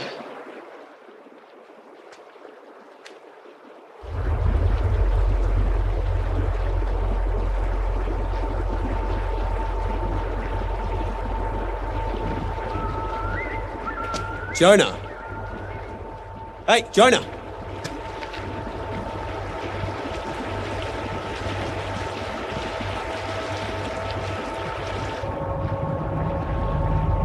Oh, fuck! Fuck, Jonah! Yeah. Hit his head in the same way he hit his head in their first encounter in the skate park after the bullying incident, right? And all of this is just we've known the whole time. I mean, part of us have known, at some level we knew, and it just doesn't make it any better. And and I think, the focus kind of shifts then, right? Because now it's not about wondering if Jonah's dead, right? Now it's wondering about what that means, right? Like what is going to, and at no point did I weep more in this film than when Corey says, "I'm sorry for leaving." And to me, that was sort of that was the confession, right? And that begins what is ultimately the resolution of this film, right? This is the truth. This happened. I'm sorry, right? And I know we can make that, we can think glibly of that, but how willing are we to say that, right? I'm sorry, right? I changed the trajectory of your life for the worse, and I'm sorry. And it's also with things that I have to weigh into it too, like the underlying thing is you got this enormous gift. This boy came back from the dead to save you. Right. That's how much he loved you. Yeah. And what the musical theater guy in me would be neglectful to point out that what was Jonah's mother's favorite song that she was always playing him? Oh, I don't remember. It's You'll Never Walk Alone. Oh, yeah. Yeah, right. From Carousel. When my dog died, he knew. Went off behind the rubbish chip at the back of the yard. Took us like 3 days to find him. My mum knew. She was always worried because she had me late that she wouldn't always be around. That's why she always used to tell stories about fantasy lands where I'd be safe. It's one way to survive, I guess. Is that why she always played that song? You remember that?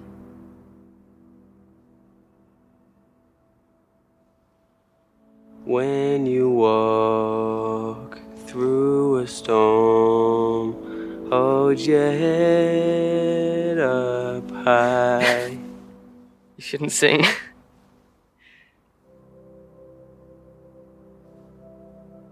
It's bullshit anyway. You'll never walk alone. I'd rather be alone. No one to rely on but yourself. No one to drag you down. Nobody to have you back either. I remember this exhibition at the museum. There was a quote. Man is by nature a social animal. Anyone who does not partake of society is either a beast or a god. Django would say you're a little lamb. At least I'm not a beast. Can you say the same? Dances with Wolves? Which is about Billy Bigelow, a bad man who gets to come back from the dead for one day to try to fix his mistakes. And that's the song that his wife sings him as he's dying. You'll never walk alone. Yeah, because they have a little conversation about that. Even his lullaby was a lamentation. Right? Jonah was born into tragedy. It's awful. It's an awful story. And Jonah's response, right? I'd rather be alone. You know, he doesn't even like the idea that you never walk alone, right? Yeah. Oh, yeah. What if I told you I lied? Yeah. What if I told you I really do want to grow up? Right. It's too late. Too late now. Yeah. Too late now. Too late now. It was, yeah. Yeah. But this whole final scene too, like there's a Yoko Ono song playing that's fabulous. And I can't believe I'm saying that about a Yoko Ono song, but it's fabulous and powerful. And he's calling everybody and nobody's home and the goddamn sun won't come up. This night will not end. And there's a wonderful scene with the resolves with his father. But the thing that really got me was the scene where Django comes by. Yeah. And you know that, I wanted to, you know, because I started crying again. And I was thinking, you know, is it possible that Django loved him, right? Like not just as a friend, you know what I mean, right? It was in love with him in a way that made losing him such a scary prospect that he turned to these horrific, you know, or to be stolen away by this insignificant, you know, little turd, right? And I mean, there was something about their faces in that moment that was devastatingly lovely. Concur. Considering that this is your villain of the piece, he should get a comeuppance here, and he doesn't. He gets resolution, even though it's not a good one. That last moment between them where Corey starts to cry, and he hugs him. They hug for a second. You're thinking, oh, they're comforting each other in this time of sorrow. And I said, oh no, that's goodbye. Yeah. I loved you, but goodbye. I can't be this anymore. I can't be cruel. Right. And when he says that in the convenience store, no, I don't want to be like you. Right. Anyway, we're not done yet. Night's not over. Guess what we found at the cemetery? What? Little fag's mother. Yeah. And wait till you see what we did to her tombstone. We're gonna need photos of it. So, grab your shit. Let's go. Nah. What's the problem, Cozza? Is he a boyfriend or something?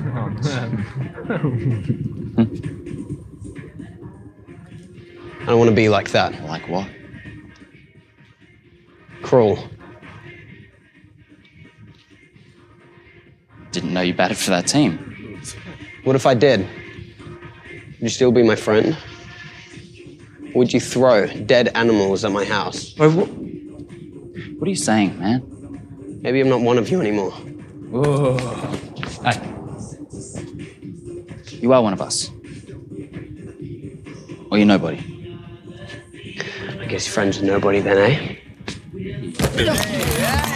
Yeah, that would be cruel. And kind of seeing the product of cruelty, right, in this dead child, and taking responsibility, right, for his own complicity in that, and the idea that Django, when he comes back, to me, this is when good acting is evident, because you can just see on him that he is also approaching a confessional moment, right?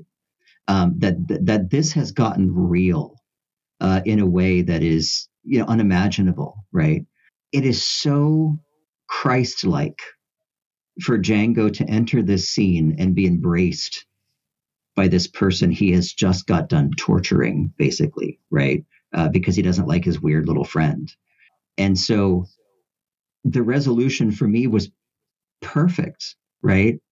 This is what I'm all about, right? This is what forgiveness looks like when you don't even have to use the word. It just blew my mind to see that without barely speaking. That's high caliber stuff, right? Concur, 100%. Because all I said, the stuff I said about goodbye, that's not in the text. Right. That's none of this is in the text. It's just, it's in their eyes. It's in the way they're delivering their lines. It's in the subtext, which I think is fascinating too. Yeah. And even the embrace. I mean, that was not a hug. That was an embrace, right? Yeah. I mean, that was two energies entwined together, right? No, and you see it hit on Jenko's face. He's like, "This isn't.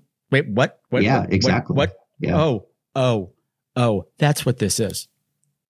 I've lost you." Yeah. Yeah, I mean, it's real. It's just powerful grief, like the ending is, wow. I mean, of course, that's not, I guess we're going to talk about the follow-up, but, well, yeah, of course. I mean, we will get there, but yeah, but I think I part of me wants to hate the movie for making a gay sacrificial lamb character, but no, this is how it had to play out. This is right. Yeah, this is right. It never felt like that. No. No, it felt like a very human sacrifice, right? Jonah didn't commit suicide. Jonah wasn't killed by the bullies. It was an accident. Yeah. It was his own stupidity. He got drunk and he fell. Right. It was dumb. It was dumb luck. So it could happen to anybody. But he got this magical chance to come back and save his friend because it's Halloween. The person I want to talk about, the person I completely forgot to talk about, because, man, when he shows up in the movie, I said, what's going on? The man in the white suit. What was that place? Who is that man?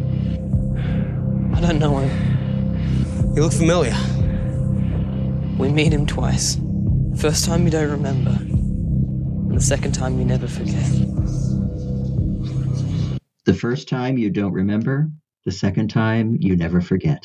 Yes. The first time you see this character, it's right after the tunnel story. Like, you just see the boys leave the tunnel, and then this figure comes crawling out of this filthy drain pipe in an immaculate white linen suit.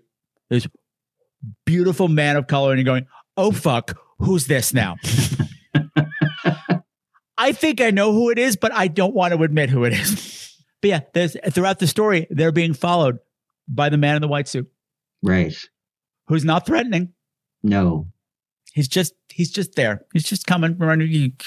Dawn's coming, and I'm here when you're ready to come home. Part of my 80s trauma got triggered in this movie too. Just the use of home. Mm. The game doesn't stop until we get home. Right. 80s code. When you heard a friend who was sick that they were going home to their family, you knew you were never going to see them again. Right. So every time I came up, I'm going, oh man, even before I knew what it was going, somebody's going to die. Someone's going home to Jesus. Or maybe they both are. I don't know. I don't know what's going to happen, but I don't like it. It was just like, I just had this instinctive trigger. Yeah. That something was wrong here. It all worked out right. They wound up where they're supposed to be.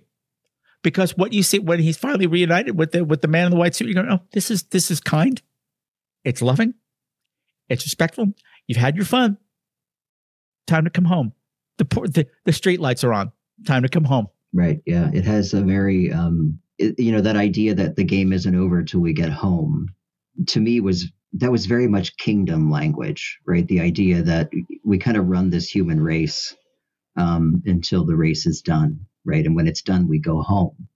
And home is the place where all of this unresolved stuff is no longer unresolved, right? Because it is where peace and love live, right, in their fullest. And so, but that guy in white, okay, so he freaked me out, to be honest. And what I kind of like, what I like about the way he resolved was there was a part of me that was thinking, okay, I got to be suspicious because he's dressed in white. Sometimes the sort of turn it on its head is to have the bad guy in white, right? Yeah.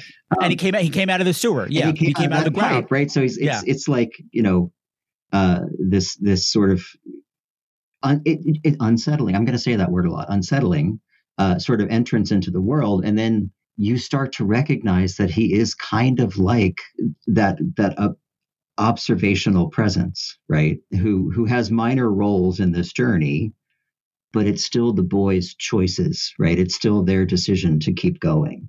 And yeah, he's going to meet you at the end, right? Mm-hmm. I got a real great party planned. There's a singer, there's snacks. Good to see your dog. Right. It's going to be a great time. Yeah, there's Rex. Yes, there's a tree. There's a tree you can play in for a little while, but then we got to go home. The tree of life is covered in lights, right? Yeah. When he first came out, even though the costume was wrong, just something about the pose of it made me say Baron Zombi from Voodoo, the voodoo god of the dead, which he pretty much is. Like an Aboriginal form of this. And he said, like, what I thought the director was great is like, I wanted specifically an Aboriginal person because we're in Australia, and I wanted whoever is watching over this land for thousands and thousands and thousands of years to not be a white guy, be like the real heart of Australia coming out. Say, come on home, baby. Well, and then there's that great moment where they see him when they're playing in the tree, and when the response is, we need to go higher, right? We got to keep climbing, right? Because I see this guy. So yeah, he was just a good character who barely spoke. Right? Yeah.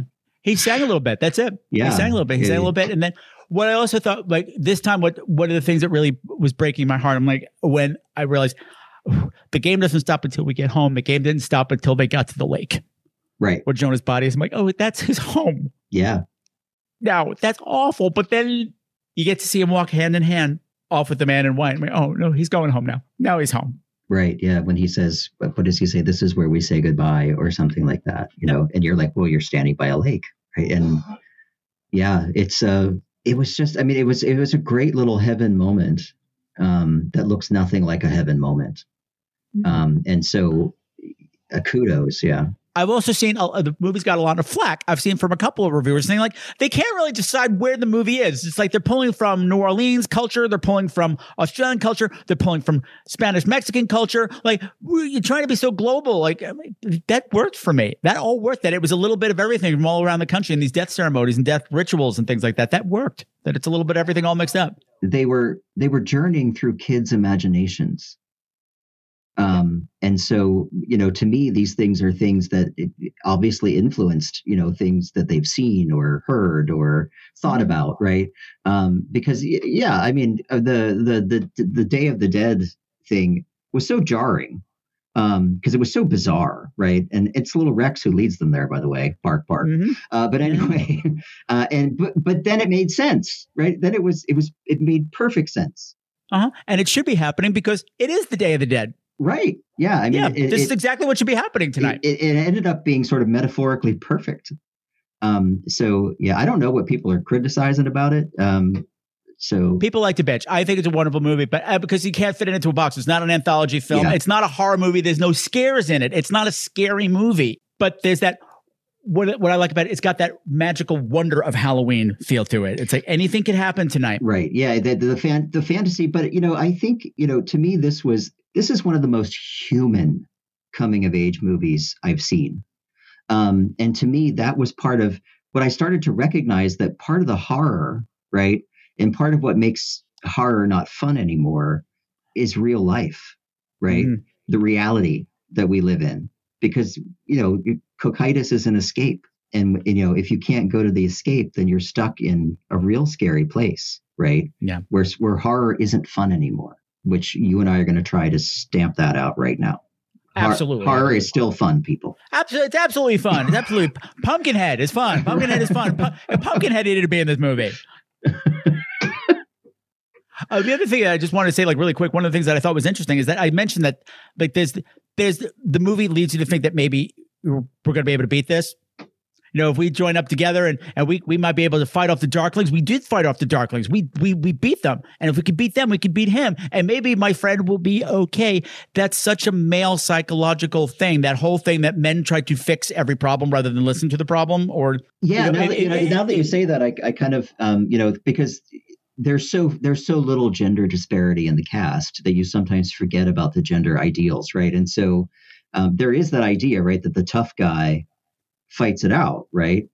But what solves the problem is compassion, right? Yeah. Which is what we would, I guess, some folks would think is a feminine trait. I don't know. Well, I just know from my little bit of psychology that most arguments between husband and wife is because the wife is telling you a problem and the husband's trying to fix it. She's like, no, I just want you to listen to me. Right. Yeah. And that kind of disparity, and it goes both ways. And that's kind of what's happening here. It's like, I imagine had Romany been in the situation, we'd been like, oh, Corey, honey, you can't save your friend because your friend is dead. He's dead and he's gone. And as a character, I mean, I'm not sure that she comes off super compassionate, but she is probably the most unfiltered truth teller. Well, it's particularly at that age. Girls do mature faster than boys. So she's got a lot of wisdom that they don't have yet. And I like that. Was there something else I wanted to say? There was, but I don't remember what it was. But that's what I want to say. This one moment that I thought was fascinating. First of all, I think it's amazing that there are songs like Miss Susie Had a Steamboat, The Steamboat Had a Bell, that are known the world over. Who wrote that? Where did that come from that we know it all over the world? But that comes up twice where they're singing it, walking along, hitting the picket fence with sticks. The first time Jonah's into it and Corey's not. Miss Susie had a steamboat. The steamboat had a bell. Miss Susie went to heaven. The steamboat went to hell. Second time it's the other way around, and they both get swept up into it. They both get so swept up into the singing of the song that they do become physically children again. Right. And they're laughing and they're giggling and they're shoving each other and they wind up tumbling on the ground. And then all of a sudden they're teenagers again in this weird embrace that now all of a sudden is awkward. Susie had a steamboat. The steamboat had a bell. But Susie went to heaven. The steamboat went to... Hello, operator. Give me number 9. If you disconnect me, I'll chop off your behind the refrigerator. There was a piece of glass, but Susie sat upon it and broke a little. Ask me no more questions. Tell me no more lies. The boys are in the bathroom. Zipping up, the flies are in the meadow. Bees are in the park. The Susie and her boyfriend are kissing in the D-A-R-K, D-A-R-K, D-A-R-K.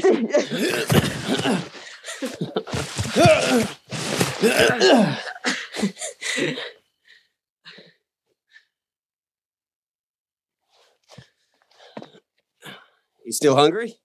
Yeah, that was... This is perfect. Yeah. Yeah. Yeah. Like, okay, we can't do this anymore because society says we can't. Even though there's nothing sexual going on, it's weird. It makes us look weird. This is one of an unspoken moment of, oh, yeah, life. Someone might have seen that.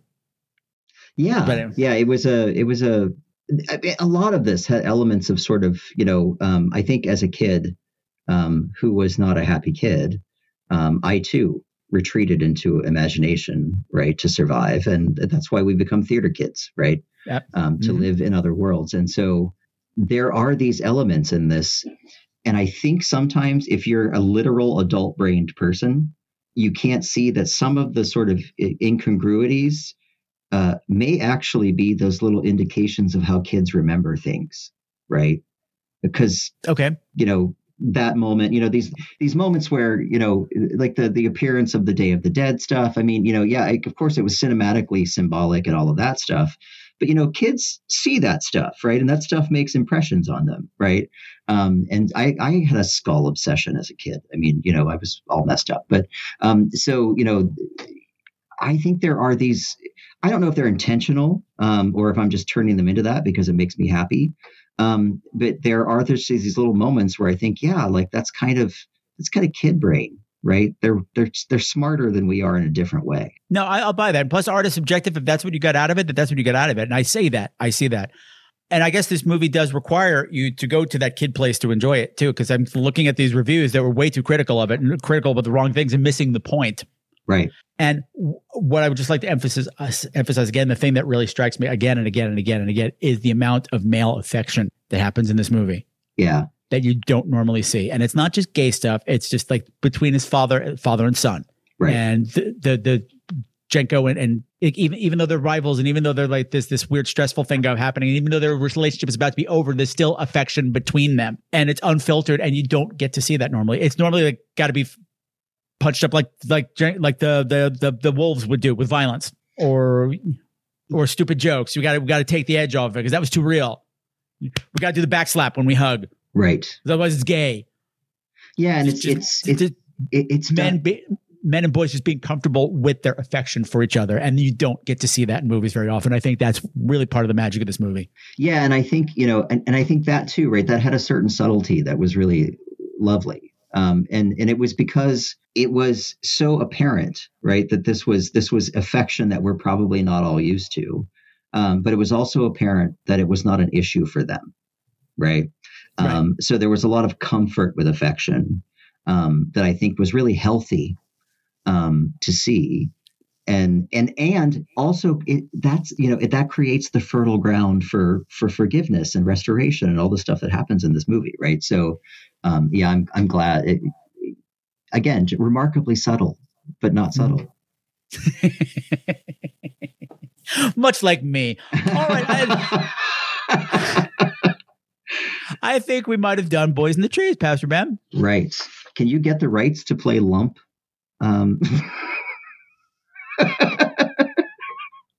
No. Oh, okay. No.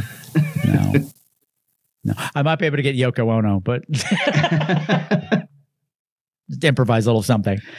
The magical little movie. All right. So, Pastor Ben, where can people find out more about you and what's going on? And tell me about your church. So I'm the pastor of a little tiny church, small but fierce is what we call ourselves, in the Finger Lakes of New York, which is the Scipioville Presbyterian Church. I would spell that, but it takes 5 minutes. And it'll be in the show notes. I'm on Twitter as Pastor Fabulous. I'm on Facebook and all that good stuff. So you can easily connect with me there. If you're interested in seeing my sermons, they tend to appear on Facebook. So, so that's what I do. Love that. I've said I forgot to say, we are a fully affirming church. I'm their big old gay pastor. And we love us, the Rainbow Children. So we are an unusual little country church also. You don't often meet a gay pastor of a small little church in the middle of upstate New York. But then again, you don't run into one who's also married to a demonologist. So there's many layers to the Pastor Ben story. Yes. I was also a former atheist, right? It just gets more and more fun. Layers are fun. All right. Thank you very much for joining me, Pastor Ben. Have a fabulous summer, and I'll see you in September when I'm back. Thank you, and peace be with you. Thank you.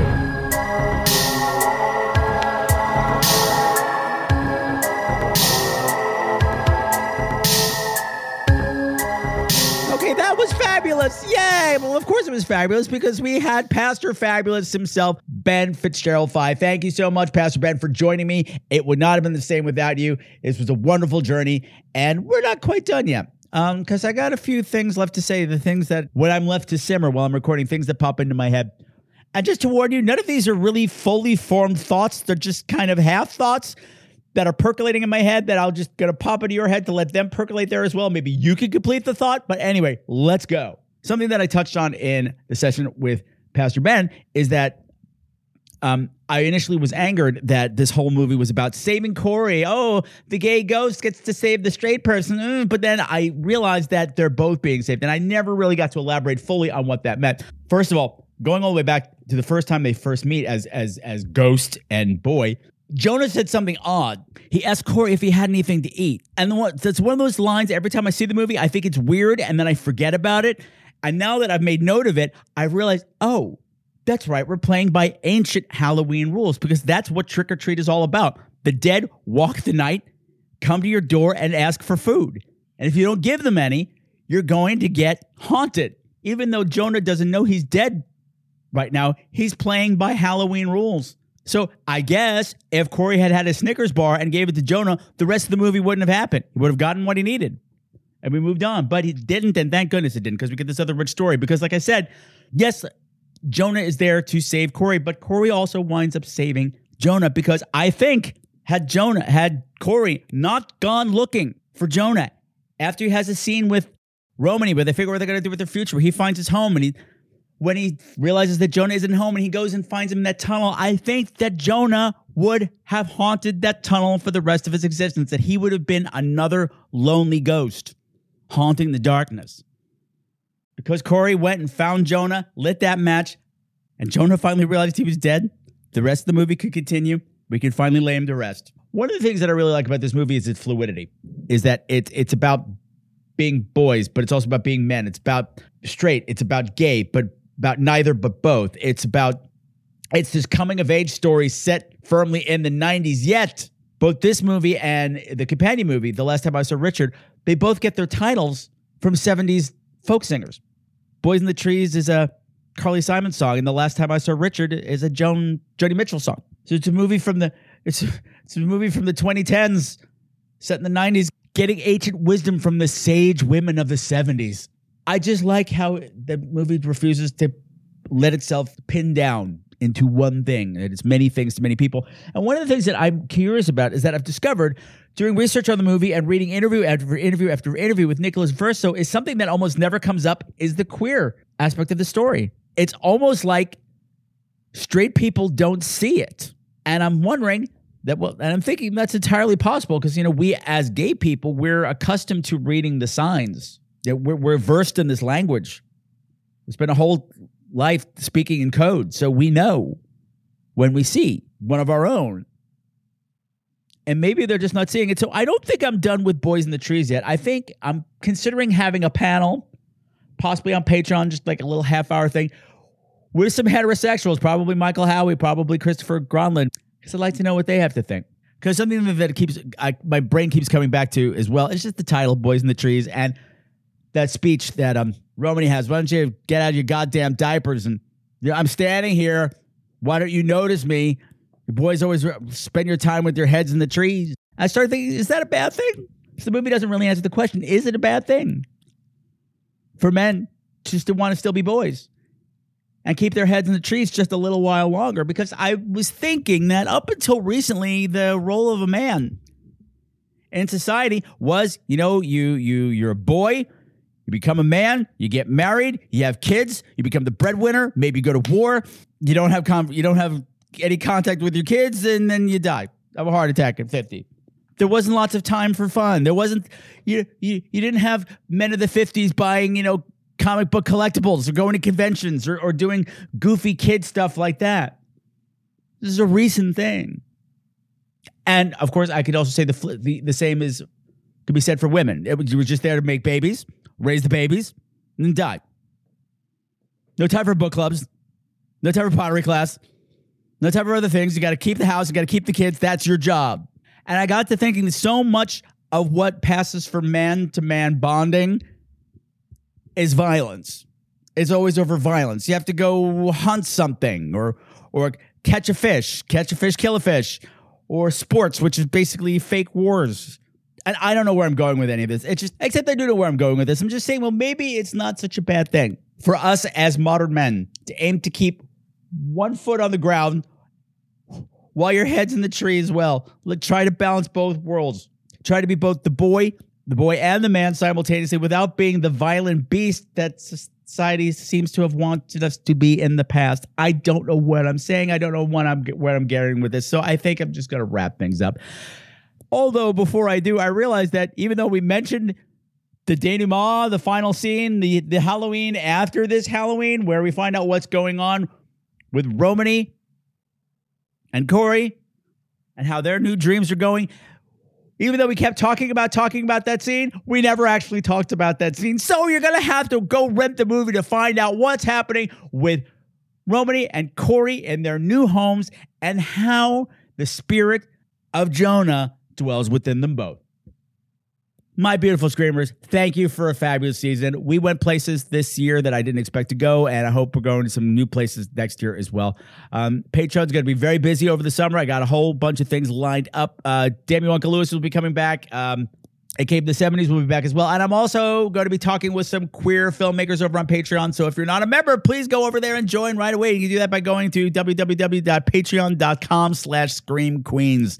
You can support the show and unlock all kinds of fabulous queer content. This show is already late, so the longer I talk, the longer it's going to take for this to get out to you. So in order to keep up to date with everything that'll be going on with Scream Queens next season and on Patreon over the summer, please follow me on social media. I'm on Facebook at Scream Queens. Of course, that's Queens with a Z. And I'm on Instagram at Scream Queens Podcast. So until next time, my beautiful, beautiful screamers, continue to make the world a more fabulously creepy place and never, ever forget the Scream Queens golden rule. Say it with me one last time for season 13.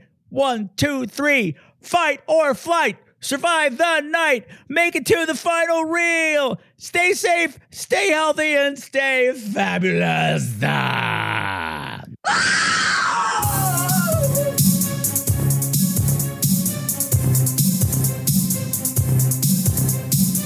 All of the music for tonight's show, unless otherwise specified, has been written by Sam Haynes. You can find all of his music at www.bandcamp.com.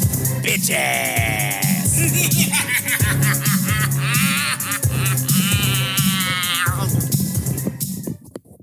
Ew.